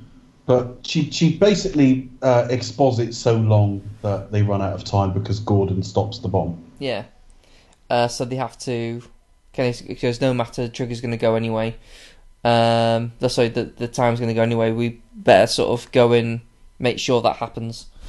So they have like a little weird. Well, I do kind of like it because there's a certain sense of like tenderness between Bane and Talia, even though it's a little bit. I'm not because it's literally just a relationship that we've just been revealed to now. We don't know, okay, what's going on there. Yeah, Is how there, like, poignant that thing we learnt about 90 seconds ago. It's done really well between them. There's like, It is. But it's like, okay, I don't know whether there's a sense of like they just like it's like a mutual love between them, or there's like a romance from Bane's point of view, and she's just like, yeah, whatever, see you later. But they say their goodbye, and Bane looks longingly, and then says, "No, I'm gonna kill Bruce now, because I've been wanting to do it for ages." And then Catwoman comes in and shoots him. And then she says something about not changing overnight or something. No, she's like, I'm not sure about this no guns thing. Yeah, basically, yeah. Then what? Batman goes and grabs the bomb. Basically, After effectively killing Talia. Yes. Obviously, he gives up his no-kill thing. To be honest, I've always been okay with it in the context of this sequence. Yeah. I mean, I kind of generally support the sort of no-kill policy as a character thing, but look at the situation they're in. She has to be stopped immediately. And plus, he kind of. It's not like he point blank shoots her. He doesn't. His goal is to derail the truck. Yeah, absolutely. I'm okay with it. I like Marion Cotillard as an actress quite a bit, but I thought her death scene was awful. Basically, breathing heavily. The way that it looks quite comedic. It took me right out of the film at the time because I actually laughed out loud at that bit. I was like, oh, fucking hell. When I saw it, it's really not very good. And then we find out, because I always assumed the commissioner knew that it was Bruce under it all. And then we find out he was utterly clueless and didn't actually care. Well, there is that thing from Blake from George Gordon-Levitt, that fact that Christian doesn't know who you are, doesn't care. He's not interested. He kind of buys in the idea that Batman could be anyone and doesn't really need to know. But yeah, to me, this is probably one of the favourite moments of the film. Even it's just a little moment, just like kind of that. It's a Wonderful Life I like kind of that thing. They called it back, and I know the flashback isn't wildly subtle, but I like it. I do, for all the problems of. I don't actually buy Gordon would be that so like really. I quite like it. Bruce Wayne. He's who? Well, to be fair, this is. If you think about Gordon's interactions with Bruce Wayne, like as an adult, he would just think, who's this fucking pillock? Maybe. But maybe. I kind of like, I just I kind of like the idea of, it's kind of like It's a Wonderful Life kind of element of, like, just the littlest things can have like a huge impact. Yeah. So like, if he hadn't have been there and just did that little sort of tiny act of decency with wrapping he might have that coat. disconnected from people entirely. Yeah. Yeah. So it could have like, so that kind of like realization that, oh my god, like. And he talks to the Joker at the end of the last film about sort of people have shown you that they believe in good. So yeah, I'm kind of all right with it. But then we've got him flying the bomb out of the city as quickly as he can with his not working autopilot. It's kind of cheating, really, that you cut to Christian Bale In the seat with 5 seconds to go. Yeah, it's kind of cheating for me. I think I'm not quite sure. Well, whatever. It is what it is. He flies it away. It explodes. They all die of cancer a few years later. Gordon reads at the funeral some stuff about stuff from that book actually. Yeah. And Tale Two Cities. They have a dedication of a sort of statue of Batman. Alfred has a good cry about it. Oh, He has failed a real you. cry. Look at his speed. This is training. You trusted me, and I failed you. Yeah. It's kind of sad, though. It's kind of sad scene. Yeah, he really goes for it, actually, here. He doesn't really hold back on this performance. And then we find, so Bruce Wayne is declared dead, and they read his will, which hasn't been updated. It's weird how Bruce Wayne is dead, at the same time Batman sacrifices himself. Yeah. You never see them together. Yeah, you do. Batman's on the outside, and inside the outfit is Bruce Wayne. I will say. Oh yeah. Yeah. No. I won't mention it till later on. Anyway, go on. So. You know what I mean. Yeah. So we start the whole business of closing the film down now. Yeah. They are reading out his will. He is reduced circumstances, but clearly has still kept Wayne Manor. It will be given as a children's home, effectively, and that's all it will be used for. The pearls have gone missing. It's like, that starts to raise some questions. Then Fox asks, what could I have done to fix that damn autopilot? It's like, but it has been fixed. Bruce Wayne fixed it ages ago. Yeah, because he signed in with his name. Fucking hell. It's quite the audit trail in this piece of kit. All right, fair enough. So it's been fixed, and we're all like, right? Yeah. And then John Blake, whose middle name is Robin. Then there's his actual first name, his actual real name. Or it might be Robin. I don't know if it's John Robin Blake or Robin John Blake. I can't remember now.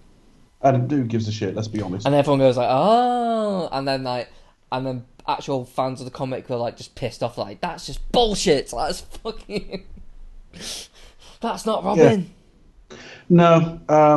Could have at least said Dick Grayson or something, and that would have kept. He gives him coordinates to the Batcave. Yeah. Which is so he's just going to have to sneak in under that waterfall every time, unless he's going to pretend to be a child. Because there's a children's home above ground now. And he's going to go in. We've got no evidence he can fight. Well, we saw a little bit of him fighting, but not very much. I think it's pretty much a death sentence, let's be sure. Bruce has managed as well to arrange a new bat signal. I will say this, though, and given the idea that Batman's supposed to be a symbol, right? Okay. So given that symbol has just kind of revalued his name or his image in terms of the public, in terms of like he was demonized as like as his murderer, and now he's kind of like just he's back. Even though he's gone. He came back and sacrificed himself, kind of like reevaluating his name. So, given that he's now sacrificed himself, doesn't that somewhat devalue the fact that if a new Batman just turns up, given the fact that the And idea you that don't Batman. know that no one knows it's someone different. Yes. So wouldn't that just be like, hang on, Batman's a Egotistical cheat. bastard. We put a statue up for him, and then suddenly he's yeah, back. yes. Yeah, See, that doesn't make sense. I know. But yeah, but I don't want copycats except this one. Okay.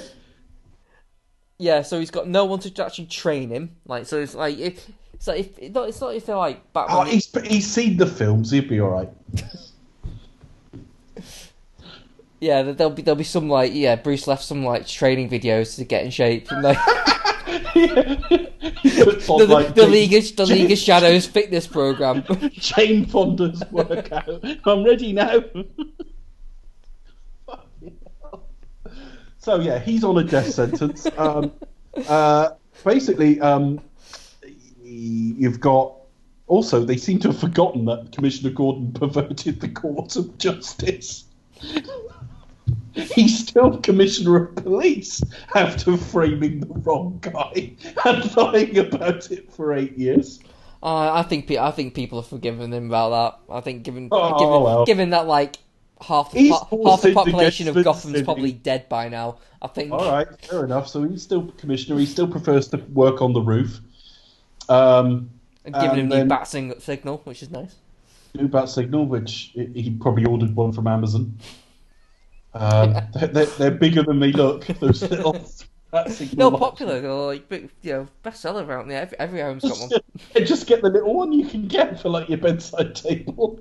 Just put it on there. There you go. It's a bat signal, isn't it? And then Alfred goes on holiday. Yeah, and what will he order? Latte? A flaming burger, or whatever it's. What's that drink he orders? It's kind of like just like a little. I've no idea. It's kind of like a little sort of spirit type. Anyway. All right. Well, he goes and orders a drink, and then he gets the same table. Yeah. With the same view, which Bruce inferred from listening to him tell the story briefly. Can you imagine Selena Kyle's just sat there going, "Why do I have to be here this time?" Like, yeah. Well, she is looking around a bit like, what am I looking for? But the other thing is, like, you can imagine him having his drink, walking out, and like they were behind him. And why do you want why do you want to wear the pearls now? Like today? Like why should just it seems a bit like, it's not like a formal occasion. It just seems like, we're a bit too casual for this. Yeah. No, I mean it does look like a credit card ad to me when Michael Caine gets out his goes. But he's earned this after a full 10 months as being Batman. And I can't help but think, hang on, isn't it a bit after Alfred must have gone through so much grief after like thinking that he's been dead all this time, and then he just turns up and goes like, "Oh, he's not dead." Twat. You selfish twat! I warned you about his training, his belief, and I burnt the letter. Because that's his dialogue in every scene. But he's made it. Yeah. No lie to you, but he made it, and then there you are, and then Gordon Levitt gets swamped by something. Yeah, he sort of rises up, literally. He rises because the Dark Knight rises, even though he's not really the Dark Knight, and he'll get his ass handed to him first time he goes out. Yeah, and he hasn't even been measured up for the batsuit. Probably find it's like too short in the legs or something. Nah, I'm sure he'll fit into it.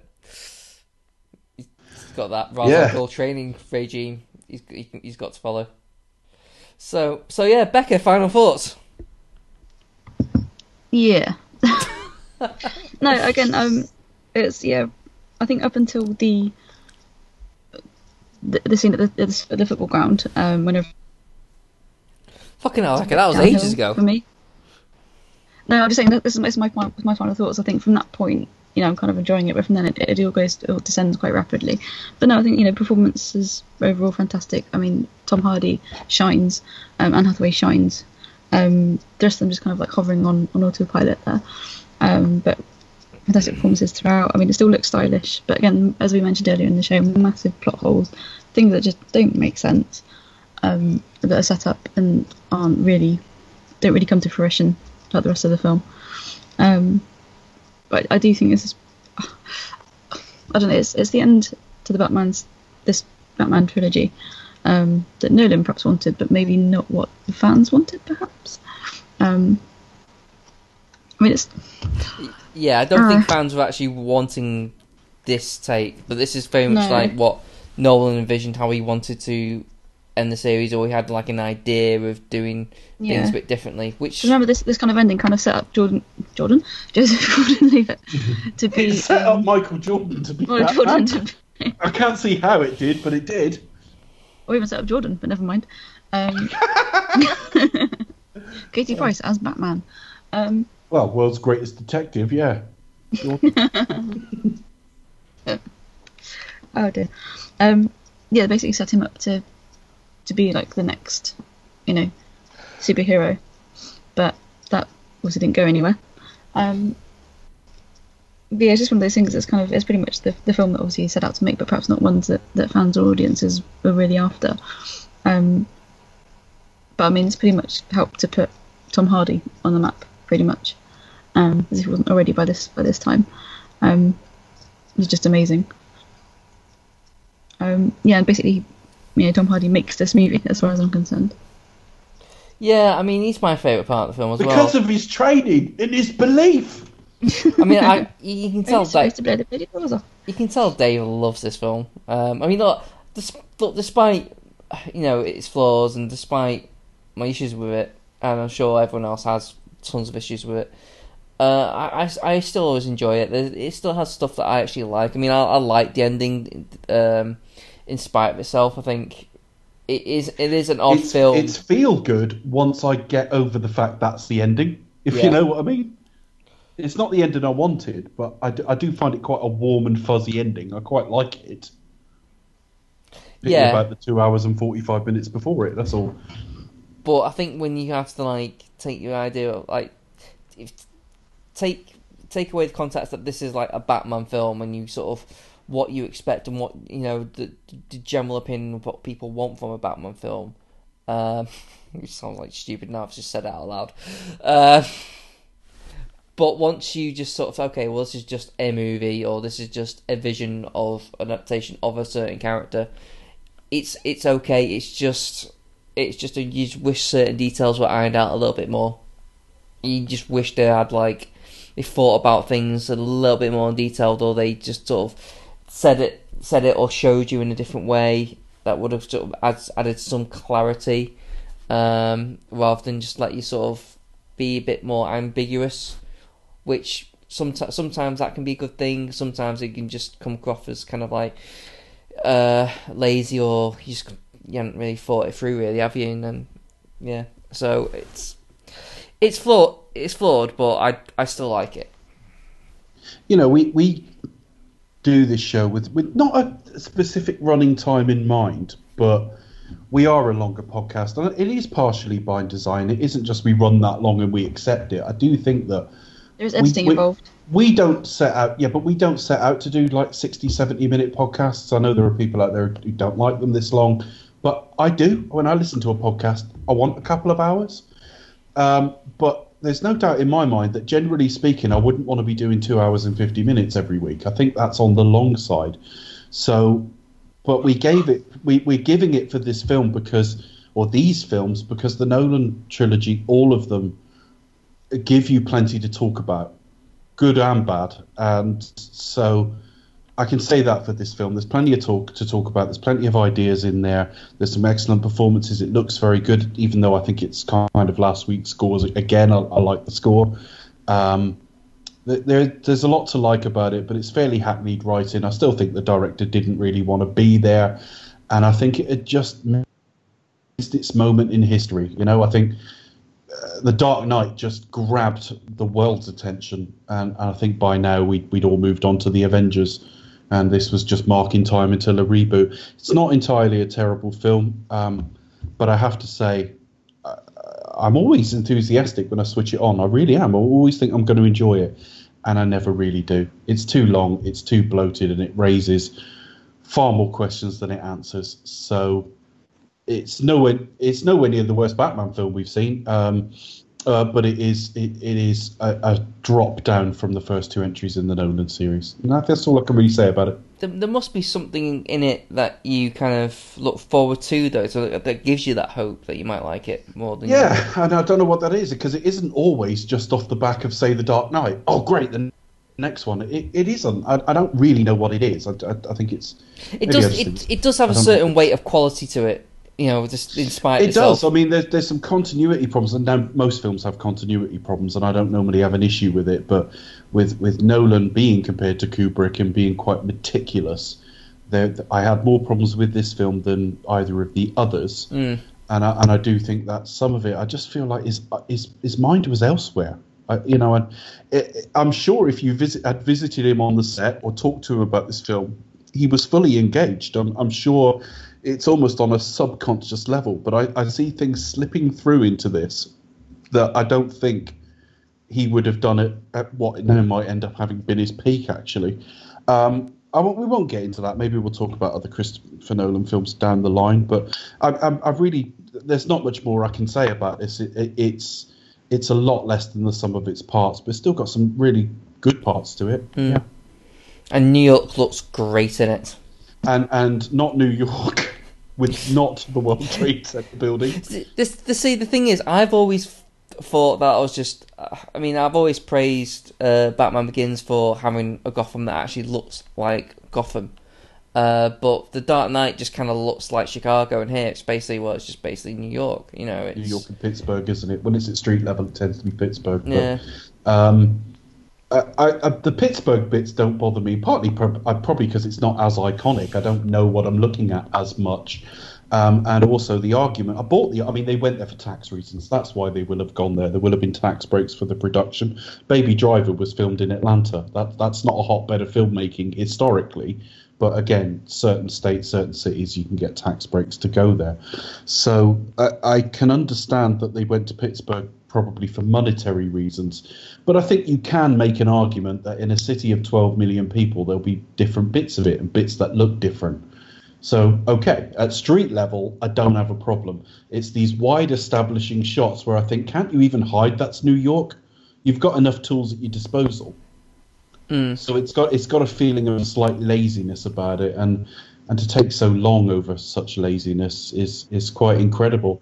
Yeah, I always thought it was kind of intentional for some reason. I don't know what that intention is meant to be, but I think, you know, in terms of what Nolan did with maybe moving it on to is, Chicago, you know, but I might don't well know. Be a smarter man than me. He's certainly.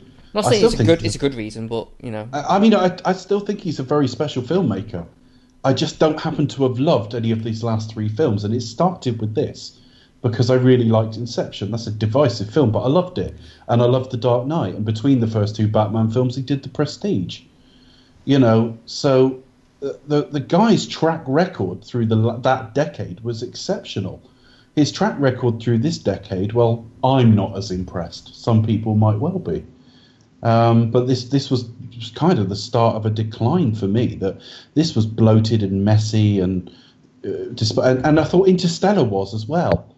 And then I go to see Dunkirk, and it doesn't engage me in the slightest. And maybe that's me, and I will give it a second chance, and I mean a fair second chance, because I don't think you can proclaim after one viewing like that of a Nolan film. But yeah, nothing's grabbed me, and this was the start of all that, you know.